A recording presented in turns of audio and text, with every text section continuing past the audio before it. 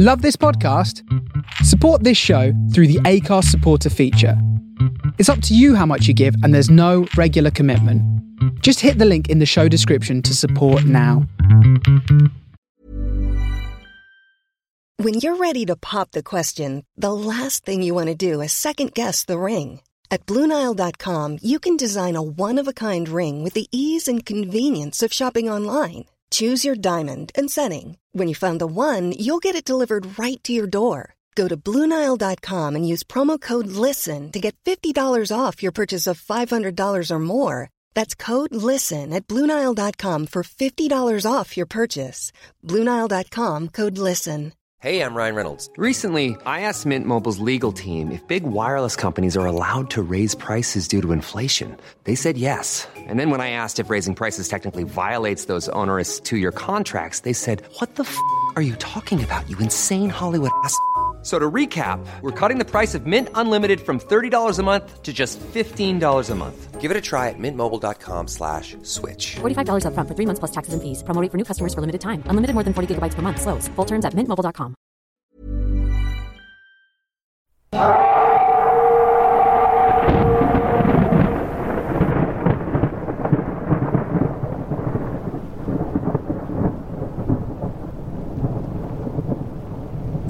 It's my dead man switch. Are you going to do it?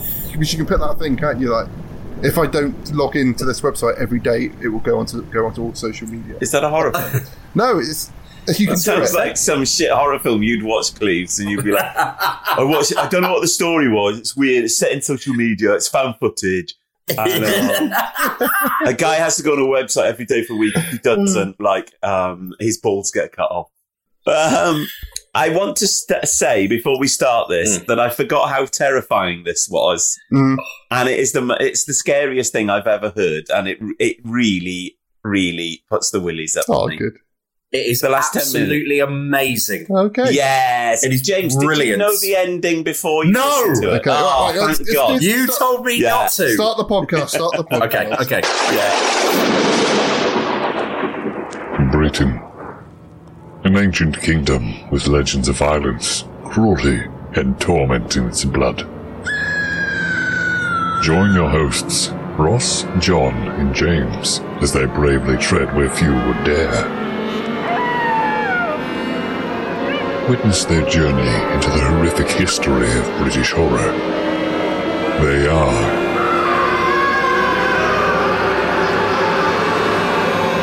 the General Witchfinders.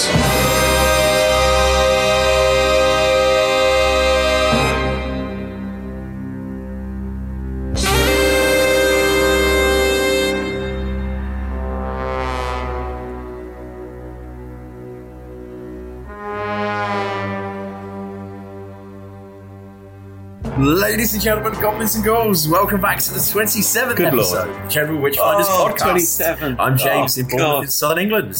James was a bit kind of, ladies and gentlemen, welcome to the north. Sort of channeling. I didn't like that. My name is, I'm John, and I'm in South Wales, which is in the south of Wales. I'm Ross in Dorchester in Southern England, and this time we bring you our 2020 Nigel Neal double bill, which I like the illustration there, featuring The Road and Beasts Baby. Beast Baby. Beast Baby. Thomas Nigel Neal was a British screenwriter who wrote professionally for more than 50 years. He was a winner at the Somerset Mall and was twice nominated for the BAFTA Award for Best British Screenplay. This year is the 100th anniversary of his birth. Predominantly a writer of thrillers that used science fiction and horror elements, he was best known for the creation of the character of Professor Bernard Quatermass. Neal wrote well-received television dramas such as The Year of the Sex Olympics, amazing title, and the currently third highest scoring General Witchfinders classic, The Stone Tape, in addition to the Quatermass series. He is being described as one of the most influential writers of the 20th century, and as, in quotes, having invented popular TV. So this is part one, The Road. And The Road is a 1963 British television play by Neil. It was broadcast as part of the BBC television anthology drama series First Night. An Australian remake was aired the following year. However, no recordings of the play, renowned as one of the great missing masterpieces of British television, are known to exist, having been tragically wiped by the BBC. So, we listened to the BBC Radio 4 audio adaptation, written by Toby Hadoke and directed by Charlotte Richards, aired on the 27th of October 2018. The production stars Mark Gatiss, the amazing Mark Gatiss as Gideon Cobb, Adrian Scarborough as Sir Timothy Hassel, and Hattie Morahan as Lady Lavinia Hassel. There we go. There you go. Right. What are the other highest scoring? The Omen. The Omen and The Signalman. Yeah, the Christmas. Double bill. The Christmas double bill. Oh, interesting. I think that I actually do now prefer the Stone Tape to the Omen in retrospect. But yeah, I think we was just we had Richard Donner fever, didn't we? And I have had a fever after many a Donner in the past as well. And the Signalman, excellent. The reason why I said it's currently our third highest scorer is I feel this one could bust open the scoring charts today. Yeah. This might be the Ukraine in last night's Eurovision. Yes. To, instantly date this Destroy the episode. Yeah. It's also a blood red moon tonight as well, so that could help you date when it is. It's not happening here because it's pissing it down. Yeah, it's overcast. Now, I think you can tell how, like, normally I write all like 4 or 5 pages of pithy remarks to try and make myself look in some way amusing when we do this. But the level of quality, I've literally just got 1 page of notes. Most of which just say this is amazing. Yeah, but also I think because this is our first audio drama we've done as well, so there's no visuals to discuss. So no, John, you wanted to do this. Why did you want to do? Because I didn't know. I'd heard that it was the centenary of Nigel Neal, who I didn't know had a first name actually. Joins the other famous first name not users, like my dad, Peter John Pountney, my friend Lee, who was Philip Lee Evans, my other friend, Peter James Nee, who was James Nee. I don't know are there any Russell other T. famous? Davis. That's not his first real name. Is it not really? Yeah. What's his first name? Looking up now. Interesting. So I didn't know that Stephen Russell T. Davis. It's Stephen Russell Davis. That's his real name. I think the T has been added. The T is anything. Yeah, I think it's the. So I thought, right, because it's a centenary, we should do a tie-in, TV tie-in. I didn't know that you had heard this before, Ross, and I presume that James hadn't heard it because it's kind of it's unheralded as a radio drama. I think it's really good, and I think it's only been repeated. I think this is only the second time it's been repeated in 4 years since it was on, as it were. And I can't remember when I first heard it, but I just remember the last 10 minutes really giving me the willies. And it's weird in the way that it feels a bit unescapable listening to it. It's very different. It's a very different experience to watching something visual, isn't it? If you listen to it on headphones, it really does give you the collywobbles. Yeah, but the 2 times I've listened to it for this, I listened whilst driving in the car on my own, and I think that added an extra element to it as well. Nice. Yeah. So just to say to everyone, yes, there will be loads of spoilers in this, and it is something you don't want to be spoiled from. It is available online on the Internet Archive. So I put a link in the show notes for this. Go and listen to that before you listen to this podcast. It's about 45 minutes long, isn't it? Yeah, it's 44 minutes. Okay. It's on, by the time we've done this and it's live, it will have gone off the sounds. It's on for 2 more days on BBC Sounds. So go and listen to it on the link I got. You often listen to us talk for over 2 hours about a load of bullshit, so I think you can listen to a properly produced play. I highly recommend that, and I was going to suggest real actual thing. So to both of our listeners, thank you, Zena, as always. But what I would recommend that you, as Ross says, go away and listen to it right now, because number one, you can't talk about it without spoiling it, and everyone should listen to this and because John said to me after we'd finished last time out, if you heard the American Werewolf in London podcast, John said to me, "Do not be spoiled. Don't look it up. Just listen to it."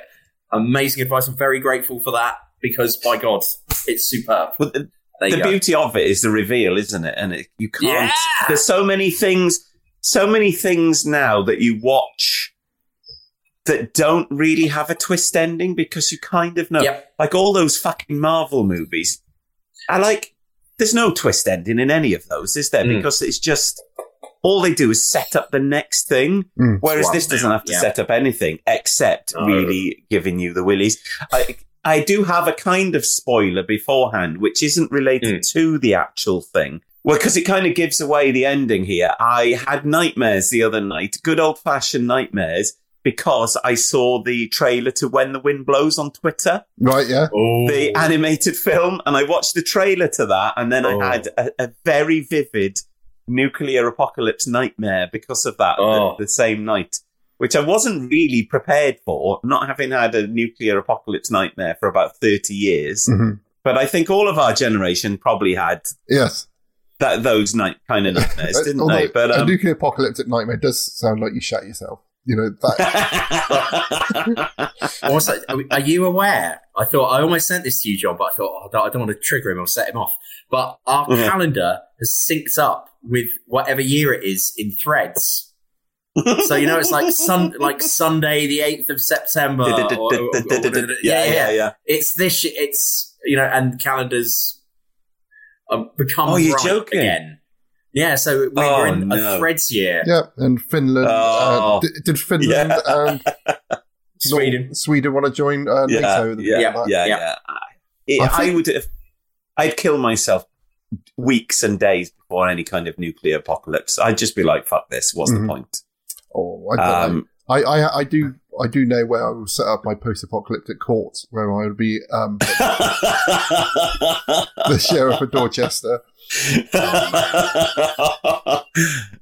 Great Hall in Dorchester Museum. Yeah. Basically, the first episode of Star Trek: The Next Generation. Yeah, basically that'd be me. Q on a floating chair, dressed like Cardinal Wolsey or something, isn't it? Yeah, that'd be Ross's outfit. I have said in the past I want to dress like that. I've said that about many things. I did a nice picture of Q in that outfit the other day. Did you? I think it was like automatic writing. I started doodling. Channel Job Delancey. Yeah. Looking very fancy.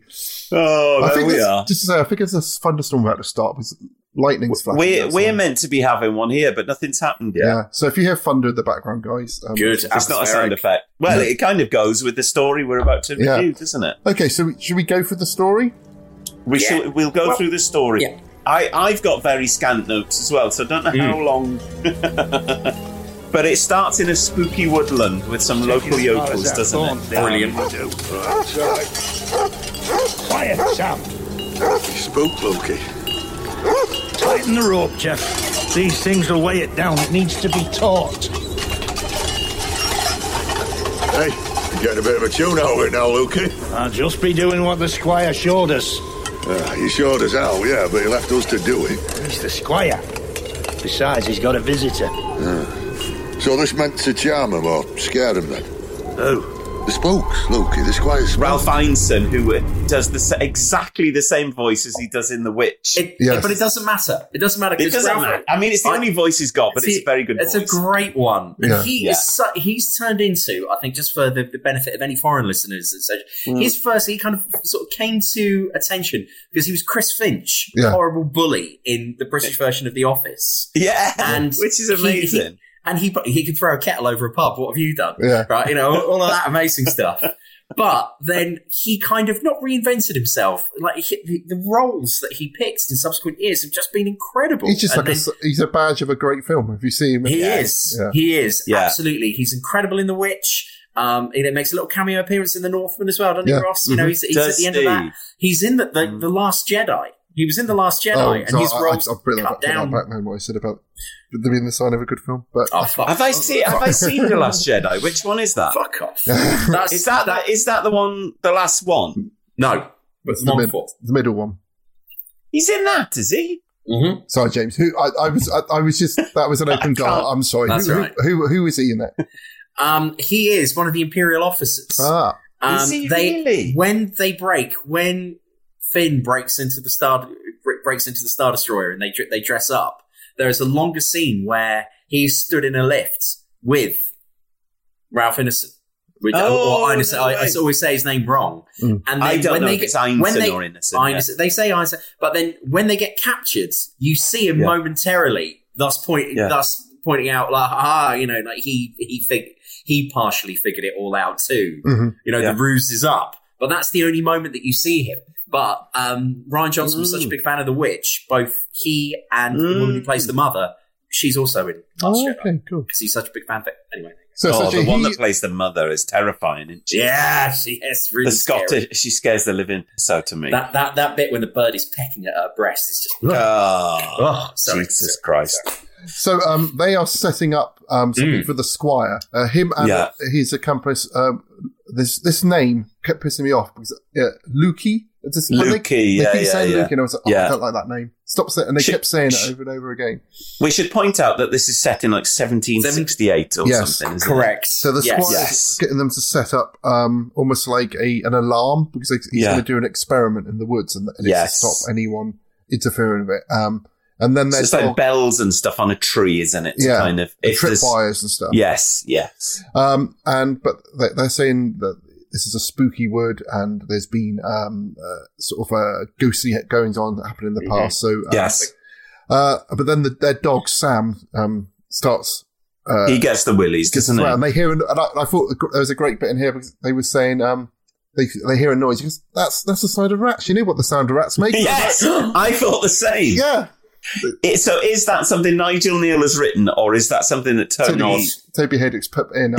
He's put that in, hasn't he? I don't know, but awesome. If you've watched the Stone Tape and listened to our podcast on there, or if you've listened to every episode of ours, we quote that at least once. Country lads, you know what rats sound like.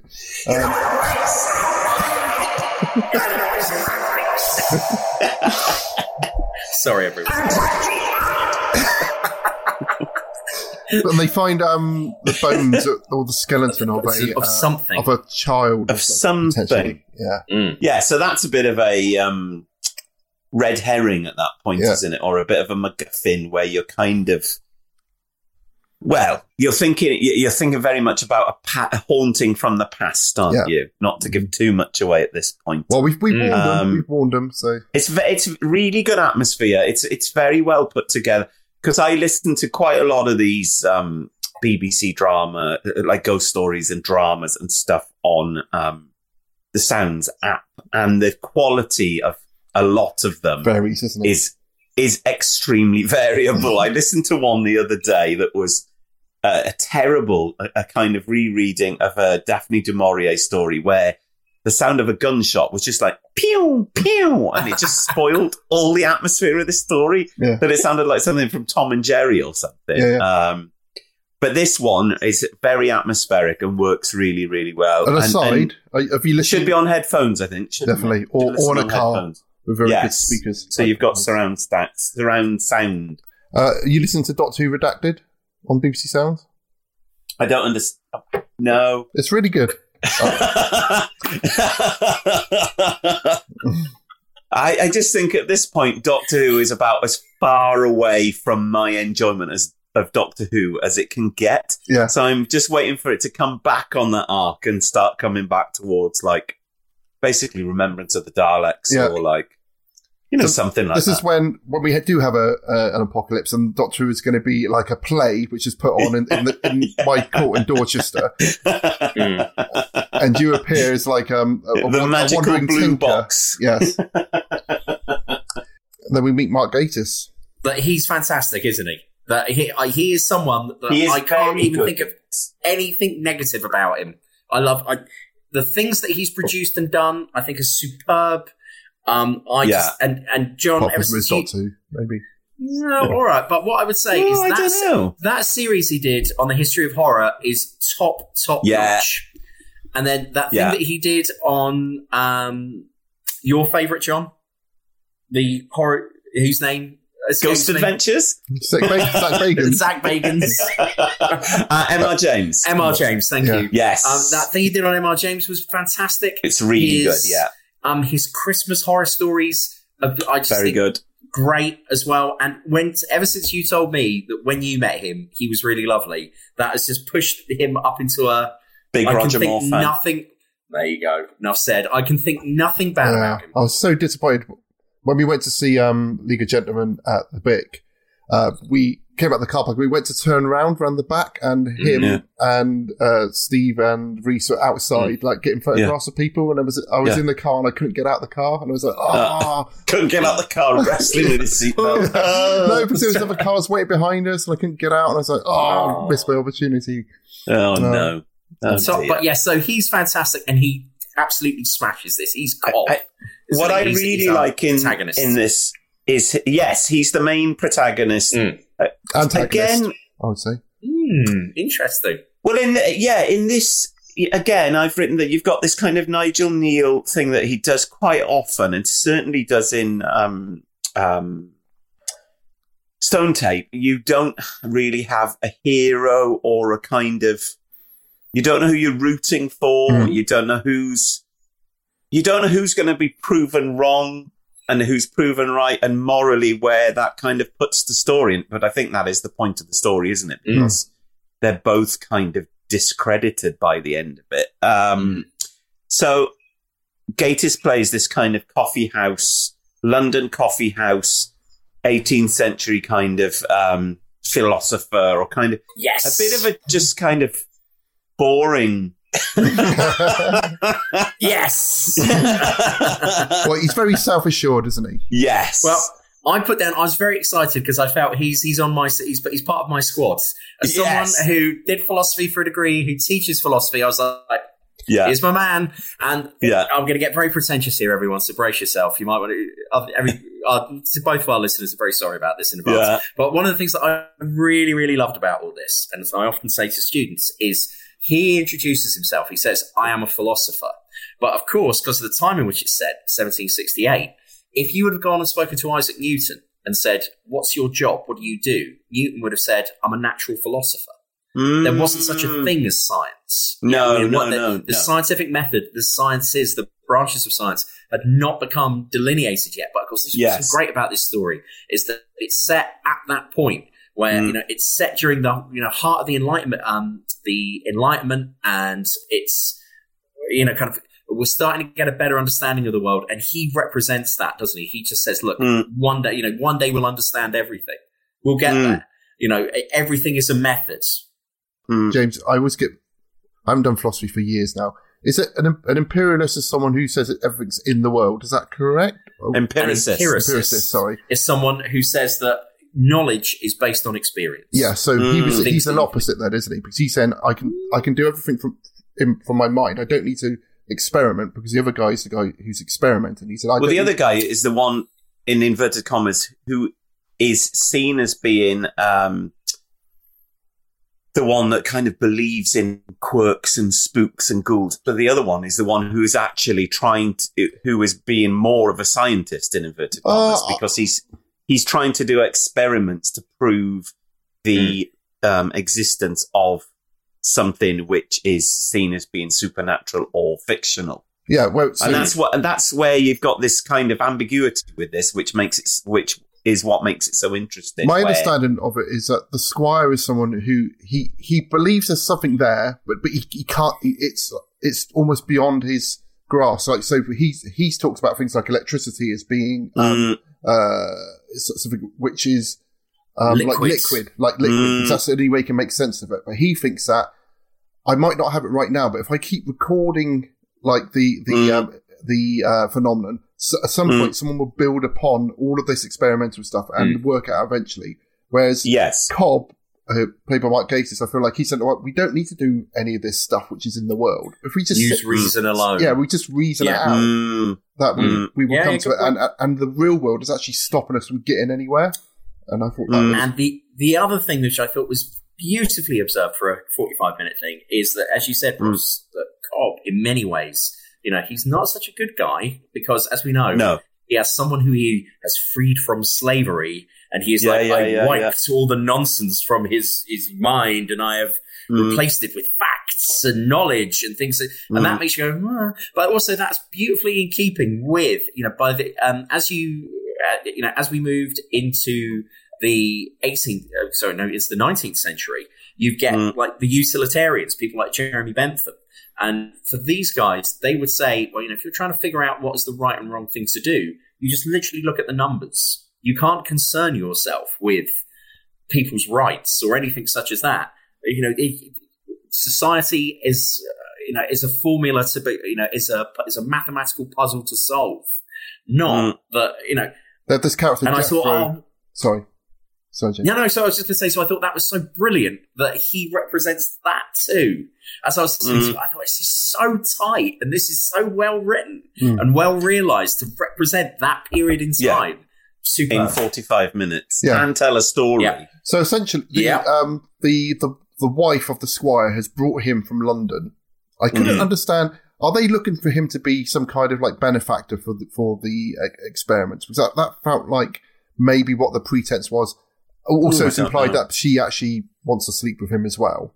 Yes. The subtext there is he wants to cop off with her, doesn't he? Yeah, and she wants to cop off with him as well. Yeah, but we don't know what he's a bit of a dry old sticker husband, as they would say in the 1960s, isn't he? And then we've got the kind of manservant. I don't want to use slave because he's kind of been... He's an ex-slave. He's like, he's been emancipated, hasn't he? But what's the subtext there for that there? That's what got me thinking. And I did wonder if there is a subtext, what is the subtext for the... I think it's what James was saying is that he supposedly freed a slave and then made him into like almost human, which is by giving him the sense to reason, and or Western values. Exactly. And there was a point where it's said, well, it's assumed that maybe he did that for a good reason, but he's just saying, well, no, I just did it to see if I could do it. And then she said, but you've written to say that slavery will end. But he's got no moral side to that. He said, well, it will, because at some point we'll have machines who can do what slaves do. So That's the only reason. So I think it's to sort of show that, he's actually immoral, this guy, but he is very detached from the world. It's just all very much, cerebral for him, like how he looks at the world. The kind of, the way he deals with the manservant and the way he talks about him, Jethro, reminded me a lot of Frankenstein in terms of like, the kind of creation of the perfect man. And the idea behind the novel is that Frankenstein is trying to create this perfect man. And that's to do, I mean, this is set in a similar era. It's about probably 50 years before Frankenstein was written. This is set, so it's all the similar kind of tropes, isn't it? To do Age of Enlightenment, nightmares. Yep. He's not doing it for altruistic reasons. He's doing it just because he thinks he's a big head and to see if he can do it. He just wants to show off, really. One thing I do want to say at this point, I really enjoyed the little inflections that Mark Gatiss puts into his voice. Yeah, he's a bit where pissed.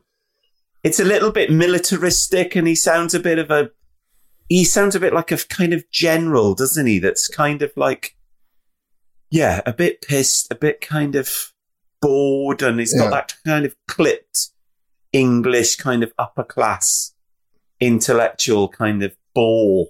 And he gets it really well. He's probably met quite a lot of them in his life, unfortunately, for Mark Gatiss. So he probably has to like, you write for Doctor Who?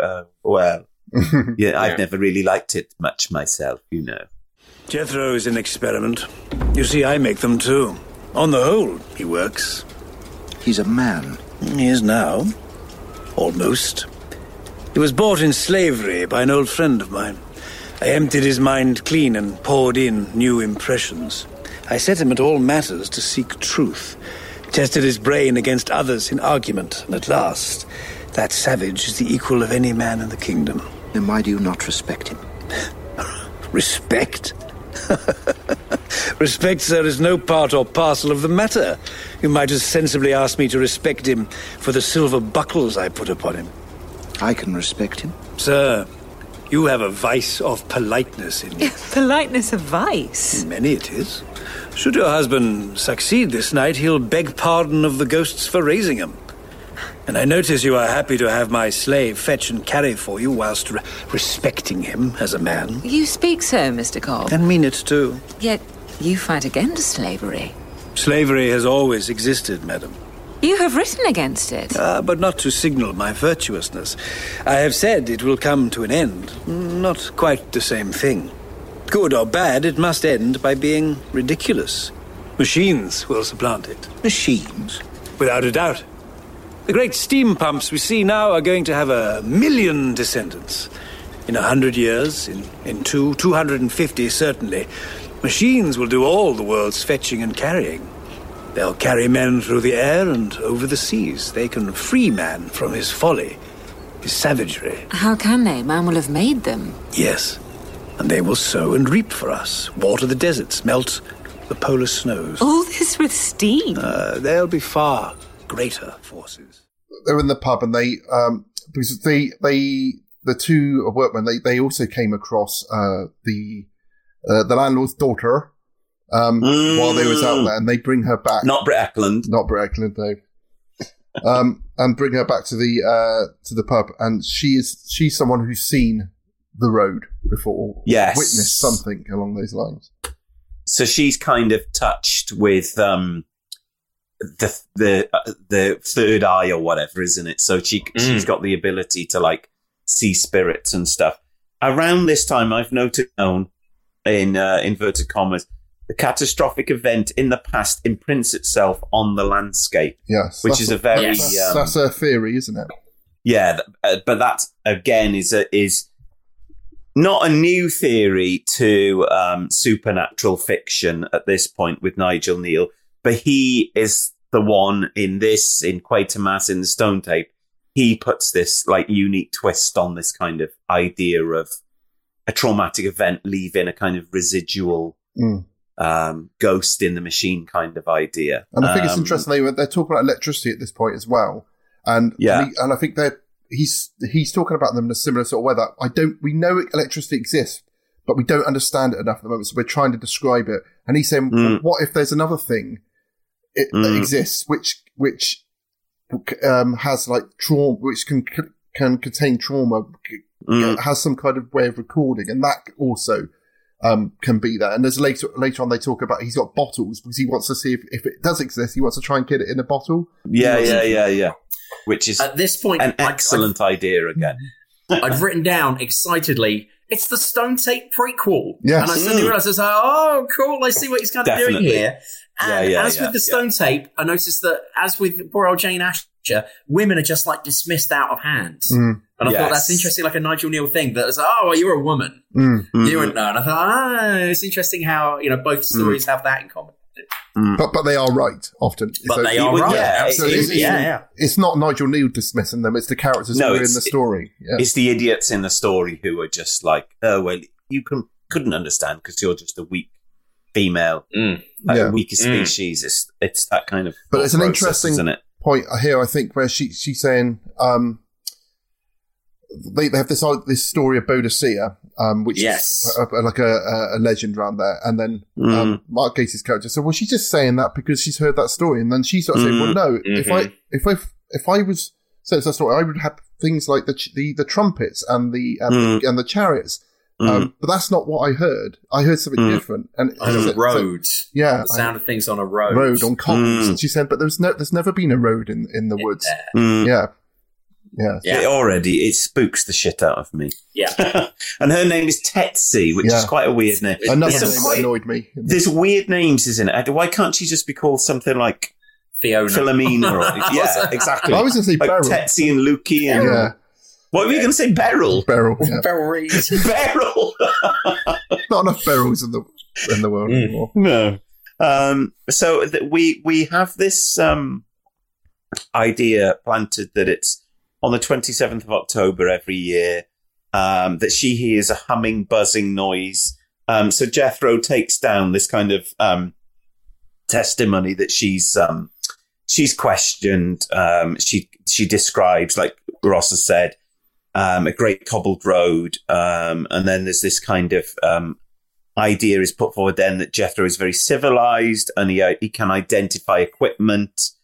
And this is where I've started writing about Cyberdyne systems, where they then come into this idea that kind of hand in hand with the idea of emancipation and slavery, like we've already said, that the kind of the emancipation of the slaves is more to do with the fact that they're replaced by machines rather than any kind of altruistic idea. And I think that's really interesting. But obviously, as we know as science fiction fans, that only leads to Cyberdyne Systems Model 101 or something, whatever it's called.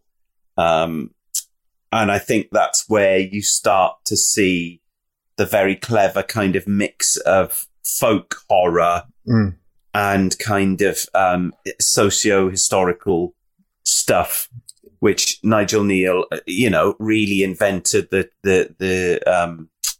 and he's starting to foreshadow what's happening as well, isn't he? Yeah, it's where he mixes sci-fi with horror, and I think that he's the first person to really think of doing stuff like that. And that's the twist in this is so imaginative. James, at what point did you need to tell us? At what point you worked out what was you happening? guessed? Was it at this point? No. No? Oh, that's good. No. Because it does keep you thinking, doesn't it? Like, they introduce thermometers and all this stuff to do with, like, all the stuff that we know that are the tropes of hauntings. And at this point, it's there that it's meant to be to do with the future. But the way they're talking is still all to do with, like, it's being ghosts from the past. And obviously, there's no reason why ghosts are only ever from the past. They sometimes should be from the future, shouldn't they? But there's an interesting bit when he's got, like, a cat's head. Yes. Because he wants to use the whiskers in order to pick up some kind Detect of vibes. The vibes. Yeah. Well, because what I thought was, having watched the Stone Tape, my thought was, everything's going to end up quite dark. And I just thought, something will happen to Cobb. Something is like, Cobb will go, that classic thing of, I was so naive. But then it turned out it was me that was naive for not seeing quite how ambitious and how clever the ending was. Yes. And the other thing that I really love before we get onto the twist in that is the fact that he says all the way through, kind of all science seems to be witchcraft until it's understood. And that's always a really rich theme and an idea. I thought, that's really good. And all the way through, as he keeps on talking about the future, keep on saying that in the future it will be like this. And, one day we'll move forward and things will be better. And once again, that enlightenment dream of, we're on an upward arc. Things can be better. But as you said, but then the fantastic element of the fact that even though with Enlightenment era thinkers, there was this dream of, yes, let's make everything better. There's also this dark side to it of like, okay, well, we're going to impose our will as Cobb has done on Jethro. I've decided that this is what's good for us. And then when you think about what happens at the end, that's what I think Nigel Kneale was saying was, well, our folly of believing technology is the best. This also will come at a price. Yes. And this will doom us too. And I thought, that's brilliant. Yeah. I remember, I think it was, I was either reading or listening to something about War of the Worlds. And and I may have said this in one of our past episodes, but they were saying that. Did James say at the start how many we've done now? 27. No, but was that mentioned at the start? Because I didn't react with my usual. No, he did say it, yeah. Good Lord. Maybe he just passed out. Edit it in. 27. Oh, God. What was I going to say? They were saying that in the past, like sort of Victorian times, and that of science fiction was all about the far future and how much better things are going to be in the future. And they were saying that the closer we get to now, we don't look very far into the future anymore. We don't have this, we don't have this visionary of like what that, you know, of like some amazing, exciting things that can happen in the future. We kind of look to like what's going to happen next year. And well, yeah, because everyone's so fucking knackered. Yeah. And I think we've lost that kind of, I think because we've got all these technological marvels around us. Yeah. We can't imagine anything crazier or bigger than what we got now. And also I think that everything is just so boring with technology now. It's just like, I think a lot of that is to do with politics, and there's no politics of optimism anymore. Politics these days is just all about like fear of someone taking your job, fear of people coming from another country, fear of like literally like fear of fucking everything. So you just lose that imaginative. Like if you think of the late 90s when Labour came in and the optimism then was just like, thank fuck we've got rid of the Tories. And now we've been stuck with the Tories again for another fucking 12 years. And it's like, you can't imagine getting rid of them now, can you? And I think that's to do with, and I think that's the same in America. I think because of how Trump and a lot of, you know, the right-wing stuff in America is like, that kind of optimism now is just like, I think everyone just feels knackered. I think that from the Industrial Revolution, lots of big things happened and that people saw big changes happening and they've got big leap forwards and things were starting to get better. And so I think they were extrapolating, oh, well, we're just going to keep making bigger and bigger leaps and things will get better and better and better. Whereas we've got like smaller things and things are getting worse. And it's like, well, yeah, it's very, very negative viewing now, isn't it? Yeah. I've forgotten how we got onto this. But anyway, I said back onto it. Back onto the plot. Yes. Something that made me laugh was the fact that they've brought Roman costumes along. Yes. Which made me think of Ghost Adventures when they go to, say, the OK Corral and they take guns and cowboy hats. And then they're like, come on, ghosts. Like, does this remind you of the old days? And it's like, I would like to see part of the episode done with them dressed as Roman centurions, like walking up and down trying to get the... But that's how Christopher Reeve travelled in time, isn't it? He just sat in a room and got rid of any object that looked like from modern times and just imagined himself in the past, didn't he?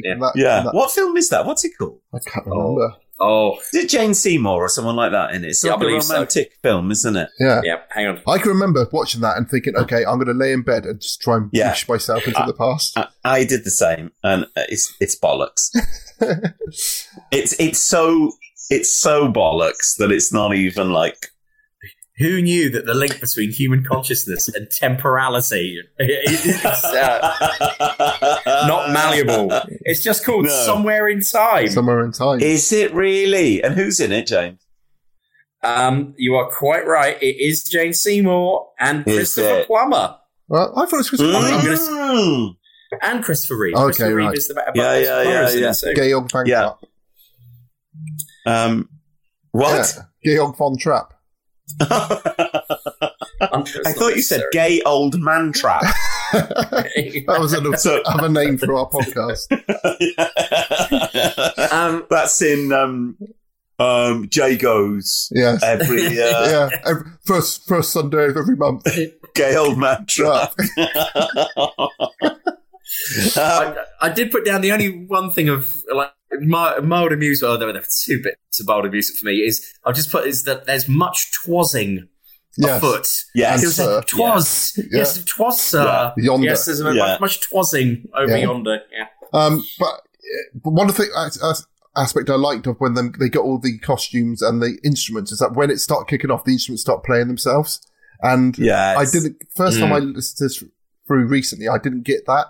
What that noise was, and then they said, the instruments are starting to like vibrate and stuff. Well, that's pretty cool. I liked the part when Mark Gatiss' character basically tries to crack on to the wife of the Squire. And there's an awful lot fit into 45 minutes, isn't there? But it does show that he's a player. Kind of, it was a little bit confusing whether they were on their own or the Yes, the husband was just in front of people. Yeah, doing it in front of people. Yeah. I think he's not non-moral. He's just kind of one of those dirty philosophers, isn't he, James? Absolutely. He's just kind of like, I think he thinks he's above morals, doesn't he? So it's kind of like, I'm doing you a favour by taking away from your boring husband, kind of thing. And there's no malice in it. It's just going to enrich your life. But doesn't he say something about morality? And just saying, a lot of the things we figure out are moral just hurt. They actually hurt us. That's why morals are there, to stop it from doing it. There's no such thing as morals. It's just a case of like, stop it. Like he talks about. Again, it's very similar to David Hume's view again, and that was in the 1700s. So again, hats off to Nigel Neal. Historically on the money. That is the kind of view that people had during that time. Yeah, because he's talked about getting. And we studied all of this in university, didn't we, Cleves? Yeah. I can't remember much of it at all, but I gave him my...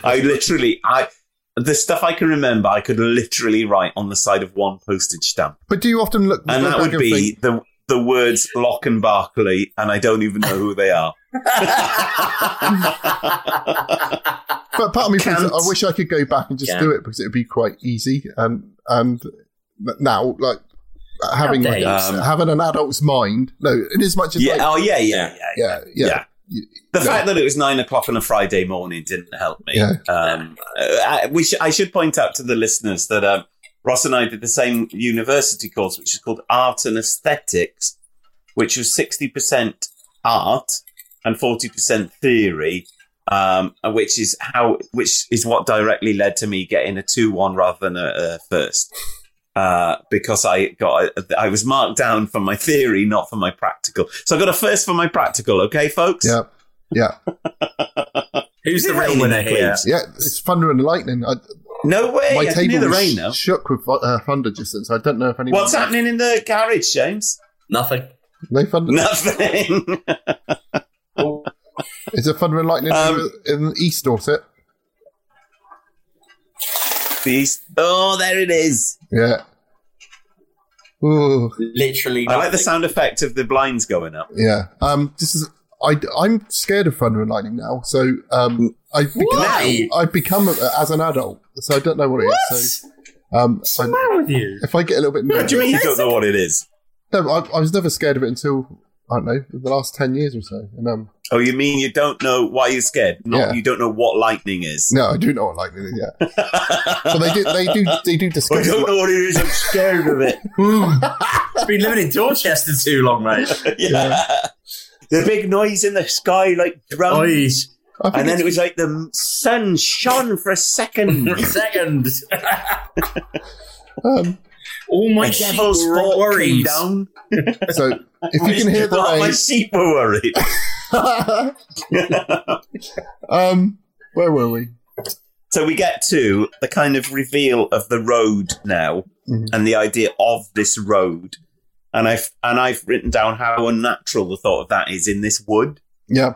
That they're in like this total countryside kind of bucolic thing, and then it's just this idea of this massive road. With things and how moving modern, on it. really. Yeah, how modern that idea is, really, that a motorway now is even if you think of in my nan's lifetime, like a tarmacked road was... it's just a totally alien concept. You know, she started off with cobbled streets and stuff. I would have thought in Castleford, 1910 she was born. So to see that, to have that as an idea, like transported back into the 1760s when roads would have just been mudded, muddy. Yeah. Only streets in towns would have been cobbled. Anything outside of towns would just be mud. So my understanding tracks, is what's happening is only Mark Gatiss' character and the Landis daughter can actually see the road. Other people are experiencing sound phenomena. Something. Yeah. So which is a bit like. So he's kind of enlarging on ideas here from the last Quatermass serial, which is Quatermass in the Pit, where some humans are descended from Martians and are kind of genetically... There was another one after the Quatermass with the stone circles. That was the last one. Oh, right. The I don't class that one. Right. The expensive one. Yeah. I'm talking about the last BBC one now. So Quatermass and the Pit. Mm-hmm. It talks about like years ahead of its time. Talks about like humans that are just human and then humans that are genetically modified by the Martians. Mm-hmm. So you've got this difference between the humans that can kind of see stuff telepathically, and then you've got the ones that are just kind of the grunts, really, that can't kind of... Is it hailstones now? No, it's just raining really heavily. Wow, that's mental. So I find that a really interesting idea that, you know, that some people have this capacity, and it's like, why do some people have the capacity to see this stuff and other people don't have the capacity to see that stuff? And this is where it all starts to just go terrifying now, isn't it? Which so is where you start hearing like the reveal. Car radios, and yes, people shouting and screaming. I'm afraid now. You know that. Yes. And you want to watch it? Of course you do. Cat and mouse. Squire! Your instruments in the clearing, come quickly! Is that you, Squire? Hi, Lukey! Stay there, we need you as high in the tree as possible. These instruments, they're reacting. Atmospheric disturbance must be vibrating the tuning forks. What is it? It's how it began to thaw. Jethro, help me with some of these readings. That box, quick! It's definitely registering an electrical charge. Squire! Squire! Stay where you are, Lukey, but don't touch the metal! Sam, come back! Oh, he's spooked, sir. Back to your post, man! Jethro! Oh, it's real! It's real! Stand your ground, man! Not me, Squire. I ain't staying here to die. Come back! Mr. Cobb, say what this is. I know you can. You must. Girl, do you see anything? No, not now. Nor I. I don't understand. I think... Quickly! Sir! Get out of here! I mustn't! Oh, dear Lord! God save you, Squire! Lukey! Hear the road now. Hear them running there. Help me! Oh, help me! Something has got hold of my leg! Oh. You've caught your foot in the roots, that's all. Here, take my tunic. Master, you must come. Listen. It's machines. Please. Machines, Jethro. Great machines. This can be nothing of the past. Master! I must hear. Leave me. Come on, Sophie, quickly. What's happening, Mum? We just need to leave the car for a little bit. Don't worry. Just do as you're told. God Almighty. I can see them. Only block. Head for the bridge. Oh, Master. People. Fleeing. Fighting for their lives. Trampling each other underfoot. Imprinting their terror in the earth beneath us. The latest news seems to confirm that missiles have been launched. Several major cities in the United Kingdom have been targeted. I have to drive into it. This is an official warning that a nuclear strike. Mummy! Lost Will, go! We've been told that everyone should try to find machines. We can't conceive. Machines to carry man. Shining metal. Please, stay safe and try not to panic. You can see them, Master. I can smell the fumes.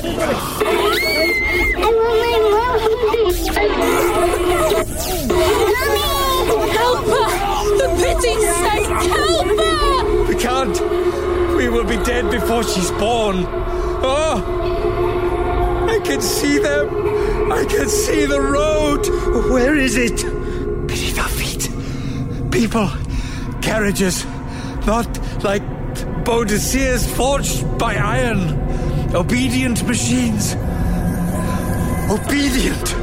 Sophie, oh Sophie, I got knocked over. Oh my baby. I'm scared.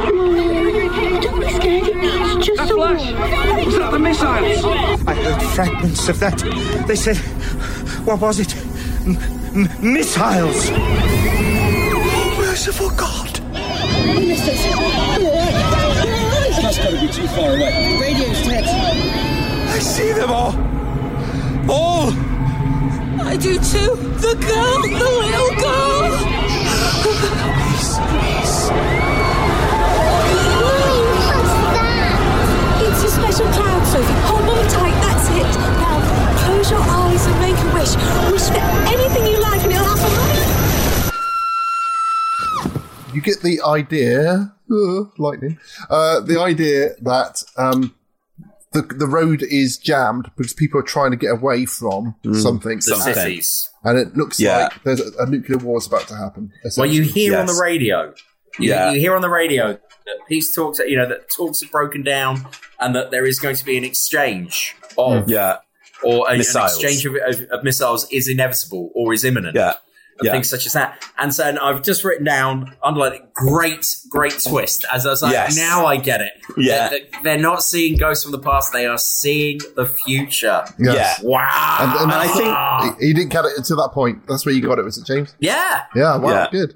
I think for our generation, this is the biggest fear, isn't it? If you grew up in the 80s, you saw all those public information films, you saw Threads, like even Suede had things about lyrics about like nuclear dawns and stuff. And it's like, just everything was about nuclear holocaust in the 80s. So many kids' novels like Children of the Dust. Yeah. And, there was another one that was like a Children's Film Foundation one where it was set in the future and it was just these kids who were like, they were in the future and it implied that the nuclear holocaust had happened. Yeah, and I think was the Princeton Waiting books as well. Was that a nuclear post-apocalypse, or was it something to do with volcanoes? I can't remember. But nuclear. It had to do with nuclear weapons, Ross, as well, and volcanoes. Yeah. The nuclear weapons had caused a volcano to erupt. Oh, okay. But that's what it was. Yeah, absolutely. Mm. And I think for me, you hear someone say, it's a special cloud. So you hear a little girl say, "What's that, mummy?" And then mummy says, "It's a special cloud." So that's the mushroom cloud. And I think the mushroom cloud for us was like, it was this emblem that was on everything, wasn't it? Yeah. Like Domain, James Herbert and pretty much everything in 2000 AD was all.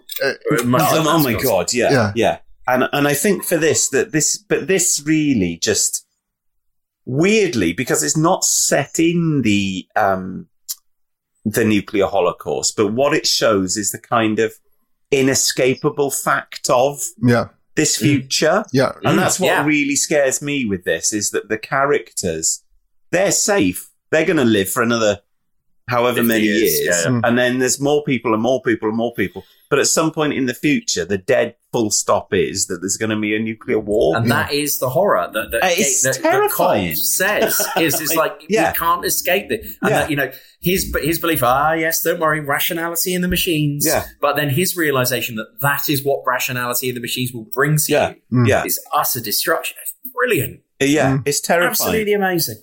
And then it's, the girl, Tetsi, dies because she's like just overcome by a burst, apparently. A heart burst, and it's just, it is the most terrifying ending to anything I can imagine, really, because it's just like, you're fucked. And story-wise, as tight as a drum, as we said, we could. I think we could probably have. We're aware that this is a two-parter, this episode, but I think we could have talked about this for another hour. Yeah, probably. And what we got out there, and there's just so much good stuff. Just quickly, what I want to say is that the thing that I really appreciated about it, and I really love this in life anyway, is when you come across a story trope or a story mechanism that you watch something and you go, "Oh, that's a brilliant twist. That's really great." Yeah. And then you carry on in life, and then you encounter its origin the first time that it was used. Yeah. And as I listened to this, I thought, well, I know that this is a modern redo. So when was this originally written?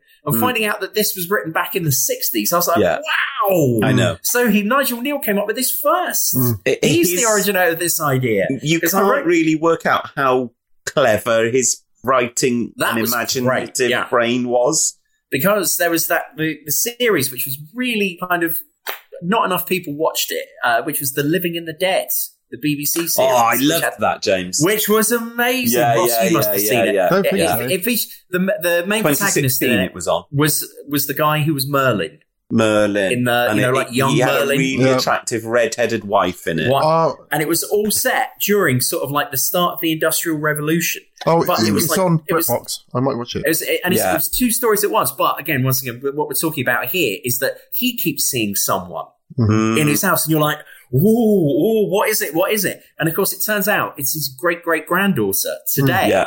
And she's walking around with an iPad. So in the middle of the darkness, it's that spooky light, and it's like, oh, and you realise, oh my God, if you were back and had never seen anything like that, that would look eerie and spooky. Yeah, well, some people think that's what UFOs are actually maybe. Of our future. Yeah. So, and at the time you go, oh, that's such a brilliant idea. Yeah, bravo. But then hearing that today, I was like, oh, but this is the original version. I can't believe that they didn't bring that back for a second season. I can't They set up a second season and then they didn't do it. Yeah. And we watched it at the same time as the first series of Stranger Things, and I thought it was about 1,000,000 times better than Stranger Things. Agreed. It was so well done. It was beautifully shot. Everything worked. It was really good. And they buried it summer 2016, 9:00 on a Wednesday night. And it was just like totally the wrong schedule for it. It was idiotic. Was it BBC? Yeah. BBC One, Yeah, I think they often make amazing stuff, just don't know what to do with it. Yeah, exactly. Yeah.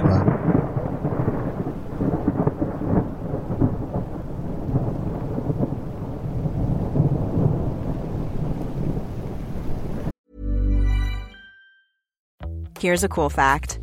A crocodile can't stick out its tongue. Another cool fact, you can get short-term health insurance for a month or just under a year in some states. United Healthcare short-term insurance plans are designed for people who are between jobs, coming off their parents' plan, or turning a side hustle into a full-time gig. Underwritten by Golden Rule Insurance Company, they offer flexible, budget-friendly coverage with access to a nationwide network of doctors and hospitals. Get more cool facts about United Healthcare short-term plans at uh1.com. Even when we're on a budget, we still deserve nice things. Quince is a place to scoop up stunning high-end goods for 50 to 80% less than similar brands. They have buttery soft cashmere sweaters starting at $50, luxurious Italian leather bags, and so much more. Plus, Quince only works with factories that use safe, ethical, and responsible manufacturing. Get the high-end goods you'll love without the high price tag with Quince. Go to quince.com/style for free shipping and 365-day returns. Since 2013, Bombas has donated over 100 million socks, underwear, and T-shirts to those facing homelessness. If we counted those on air, this ad would last over 1,157 days. But if we counted the time it takes to make a donation possible, it would take just a few clicks. Because every time you make a purchase, Bombas donates an item to someone who needs it. Go to bombas.com/ACAST and use code ACAST for 20% off your first purchase. That's bombas.com/ACAST, code ACAST. I'm Sandra, and I'm just the professional your small business was looking for. But you didn't hire me because you didn't use LinkedIn Jobs. LinkedIn has professionals you can't find anywhere else, including those who aren't actively looking for a new job, but might be open to the perfect role, like me. In a given month, over 70% of LinkedIn users don't visit other leading job sites. So if you're not looking on LinkedIn, you'll miss out on great candidates, like Sandra. Start hiring professionals like a professional. Post your free job on linkedin.com/people today. So yes, The Road. Right, so what do we think of The Road? Mark's out. Magnificent. 5. James, 5. I would. The first thing, the first thing that I would really say to people, and I will be saying to people, oh my God, have you heard this? Have you ever heard this? You've got to listen to this thing. It's brilliant. I said I can find no fault with it. In the cast, is there anything wrong with it? I said, no. So I can't not give it a 5. There isn't. There just isn't any real fault with it. It would have been interesting to see the TV version. Oh, yeah. I'd be very, very interested to see what that was like. Bearing in mind, what year was it? 63? I don't know what that would have looked like. There's some pictures, I know what early you have a look Doctor Who. online. Oh, is there really? I think there's a couple of pictures of... Hang on, let me have a Well, quick look. I said this the other day tonight, but it was a fan remake of it. So I'm quite interested to see what this fan remake looks like, please. Doesn't look is that... but it looks like, I think they've tried to film it like 1960s. It's really low res black and white. So yeah. That's interesting. But John, I think you need to make this for John. This could be your first. Yeah. Oh, I'd absolutely love to expand upon this because you could make this into a brilliant 90-minute film, couldn't you? Yeah. But it's just you can't escape the ending, and that's the mad thing about this. It's a bit like Terminator or. So, do you think the skeleton is a red herring, or do you think that? Totally. I think it is. I don't know what purpose the skeleton serves, other than to just kind of make you think. Yeah, because he does say. Mark Gatiss said it could be just anyone. Anything. Yeah. It's what he wants you to think at the start is this is a ghost, past ghost, isn't it, rather than a future ghost. I'd love to know if anyone before this. I mean, I'm sure someone before this did future ghosts, but I don't know if anyone did it in just this absolutely smashes it. The article that I read did say this was the first thing that did it. Yeah. Now, again, the provenance of the journalist, how well did he research it, etc., etc. So I was just taking that at face value. But do some of the people from the future see them in it? Because I got the impression that they did. I don't know. That would be really nice to if you were to make this as a film. That kind of aspect of it would be really interesting to see. And I think you could weave something into the fact that it was a nuclear bomb that went off. Yeah. Did something to time. You know, that. Yes. Yeah.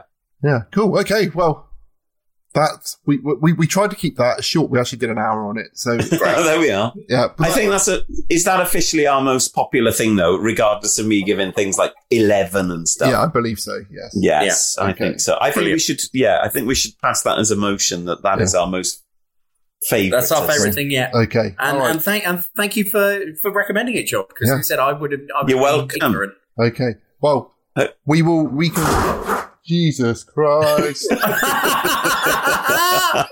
was that? What's just happened? It was a couple of frame prints of Wonder Woman just fell over. Oh, I'm thinking, do you see the lightning then? No. All right. I'm going to go. This is weird because Ross is 30 miles away from me. It's nothing down here. There's no rain. Oh, I can hear the thunder. Yeah, that's amazing. Right, I'm going to go because I might have scared children now, so I need to look after okay. Are they your own children? Yeah. Oh, shit, this chair. All right, we will reconvene. All right, guys. On that part 2. Speak to you soon. Nice one, guys. Bye. See you. Welcome back to part 2 of our Nigel Neal double bill. Beasts is a 1976 British television series. Written by Nigel Neal, it is an anthology of 6 self-contained episodes that feature the recurring theme of bestial horror. The series was made by ATV for the ITV network. We watched the most infamous of the series, episode 4, entitled Baby, starring Simon Manimal McCorkindale. More on that later. As a newlywed whose wife, played by Midsummer Murders' Jen Is that Weimar, what she's in, really? Good Lord. daughter of Patrick Weimar, who's seen in The Witchfinder General, sees her pregnancy fall foul of ancient witchcraft. Excellent. I had to watch 4 times to actually work out what was actually happening. Oh my God. Fucking hell, please. It's pretty straightforward. Christ. Like, if there's one linear narrative, but in anything we've watched, it's this. It all happens in one room, virtually. Pretty much. I won't say. Well, we'll talk about it at the end. But it's probably really obvious. But for me, it was like, I know what's happening. But then there we go. So this is we've reconvened for the listeners. This would be literally seconds. Seamless. Will it really? And how long has it been in real time? Over a month, probably. Is it really? It can't be. That's a bit like what's the film where they go onto that spaceship and the guy's been there for like 10 years Interstellar. waiting for them? Yeah. This is like Interstellar. Isn't that awful? I felt awful for that man. He'd been there waiting for them for like 12 years or something, hadn't he? It was the fact that his old man makeup was so bad. Was he in a dressing gown? I feel like he's in a dressing gown. Have I made that up? Brilliant. I like the robots in that. Yeah. I can't. They're like blocky robots, and they sort of. I don't know if I can remember robots. Saw a really good film the other night. A spin-off of Interstellar called Stowaway. Have you seen Stowaway? No.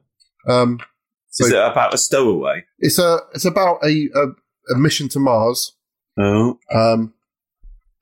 And they take off, and it's a spaceship which they're basically being slingshotted off towards Mars. Yeah. It's a 2-year mission. They can't. Cleaver's had another tattoo. Yeah, I have. You just noticed that. Oh. Have you? What is it? It's a ferret. It's the Black Rabbit of Death from Watership Down. Christ. Cheery.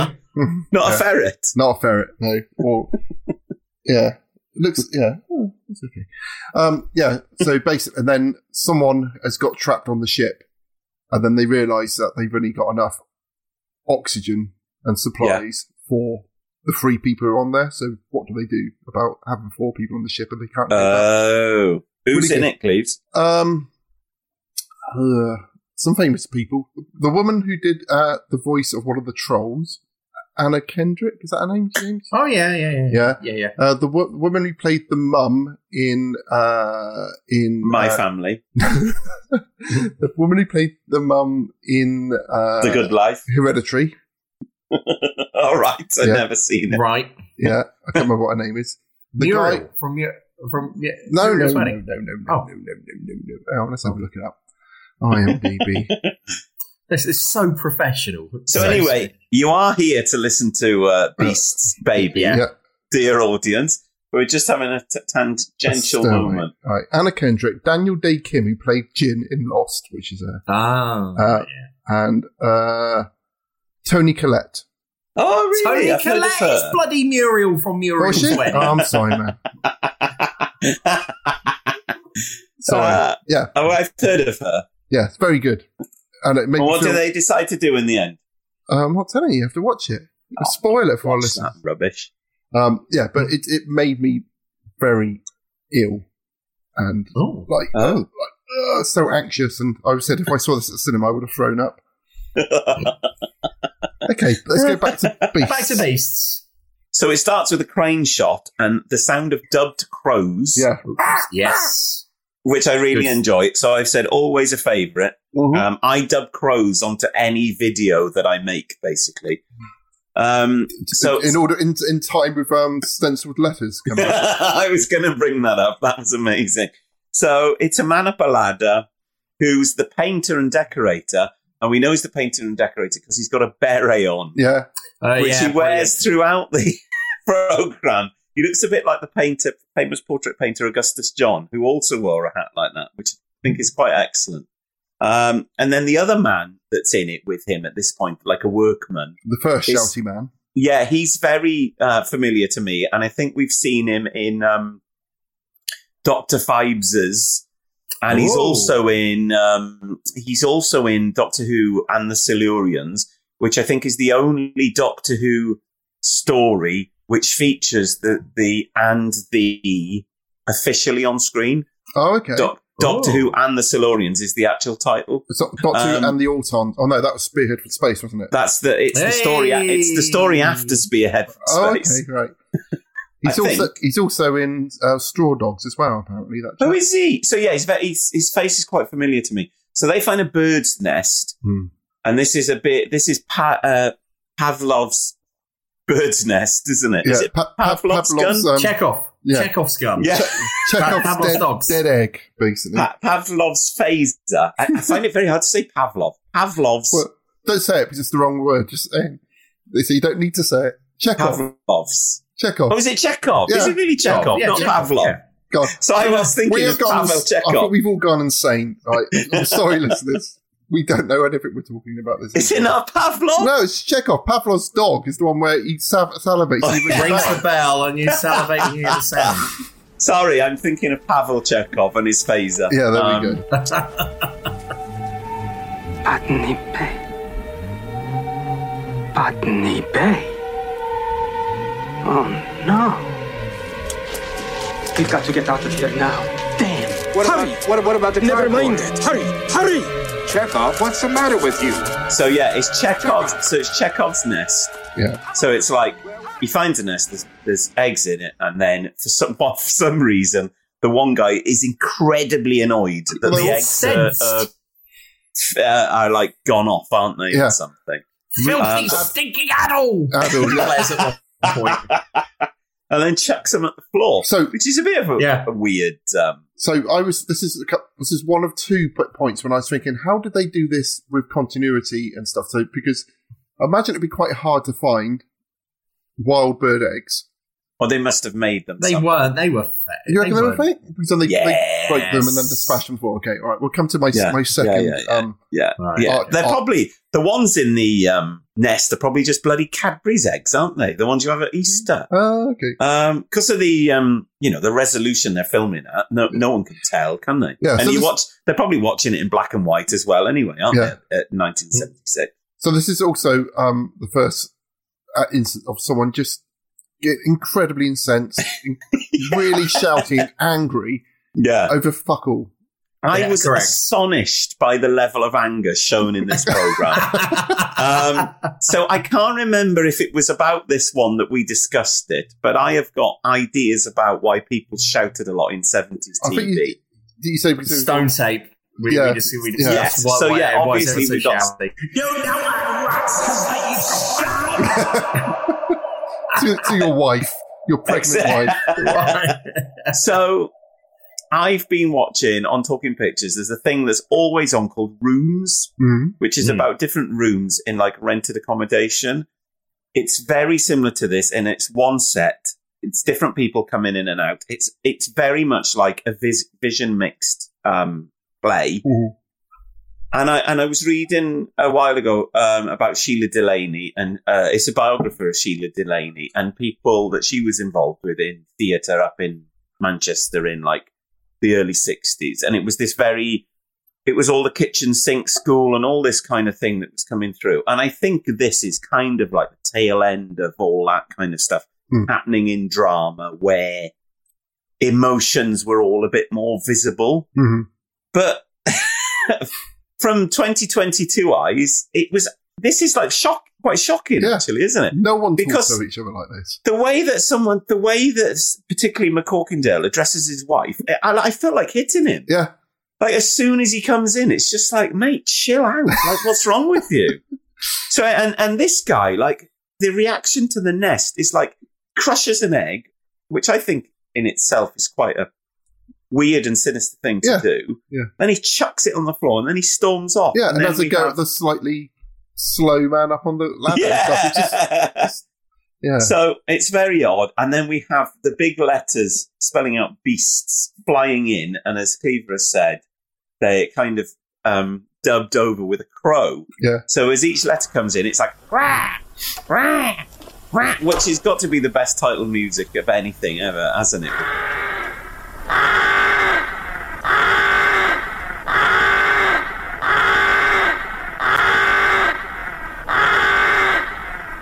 I'd actually forgotten that McCorkindale was in this. It's a very young and athletic-looking, unmustachioed McCorkindale. Well, we see the wife first, don't we?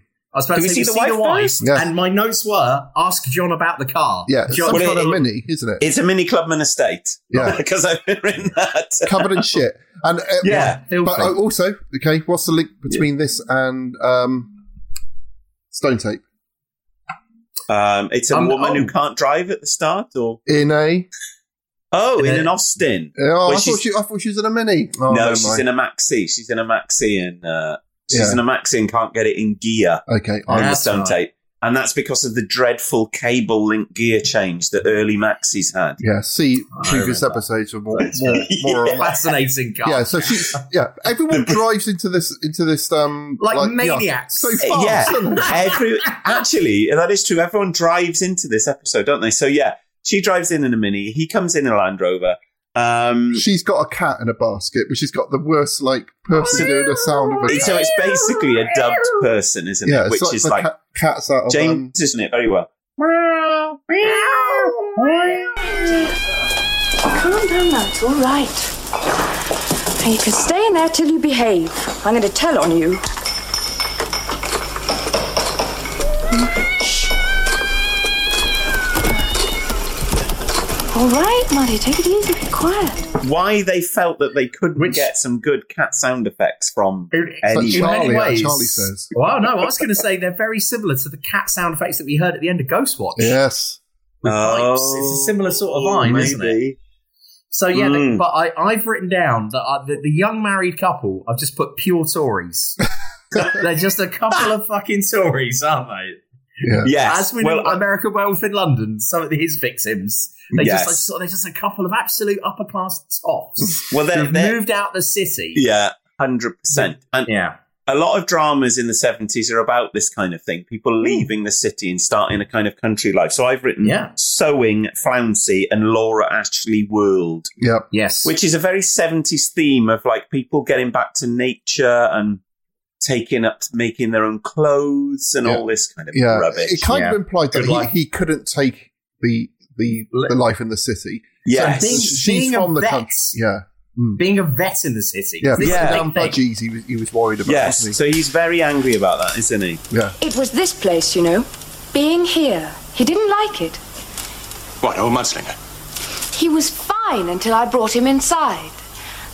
In that case, let's sell up. Oh, I simply said... No, scrap everything. Go back to town just to please the cat. Peter, listen. No, you listen to me. I have just had a pretty good day. About the best day I've had for a very long time. I worked myself really hard, and everything was all right. No, it was more than all right, it was marvellous. I've been meeting worthwhile people and helping them, and it was needed, and I was needed, and then I come back to this stupid fuss. All right, I'm sorry. That's just what I've escaped from. Fuss. That constipated poodles, Scotties with overgrown toenails because they never went out, and hamsters and putting down sick old budgies. It wasn't all like that. Oh, yes, it was. Well, most of it. So I've written posh people, and then she's on the phone to her father doing a very bad kind of, yes, father. Oh, yes. Yes, father. Not yes, giving father. him any time to reply to anything she said. No. And then basically another element of Pavel Chekhov's is Pavel Chekhov's telephone conversation this time, because she says, yes, I'm sure it'll be all right this time, which is referring to her pregnancy. So this is what I didn't get the first couple of times I watched it. That she'd lost a baby previously. Oh my God. Yeah, so essentially this whole thing's a fear of losing her baby again. So the whole subtext of this is So, but it's like everything we've ever watched, I think, is the trope basically of someone is having a lived experience and then people aren't believing that experience because it's weird, isn't it? That's literally everything we've watched. How many episodes have we done? Did we say at the start? 27. This is part 27.5. Is this 27B? Yeah. Wow, we've got our own B now. That's good, isn't it? Well, they're going to be released together, but if you are a Patreon, you would have heard the first part when we recorded it. So those two, Simon, basically. And us. That's great news. Yeah. So anyway, so at this point, she brings in a cat.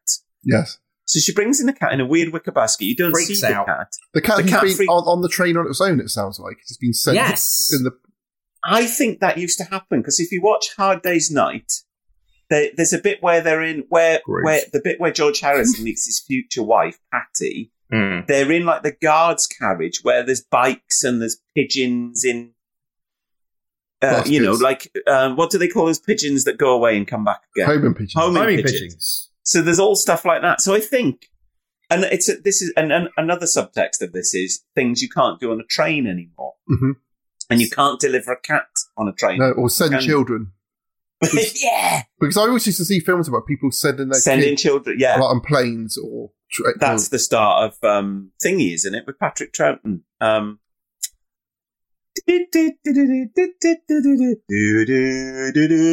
what's it?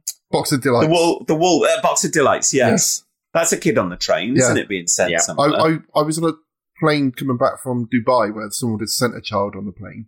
And she was watching Fast and the Furious, and I was thinking, I don't think you're old enough to watch that. But the she's such a narc-cross. Yeah. I don't think you're old enough to watch that. How old were you when you watched bloody Hellraiser?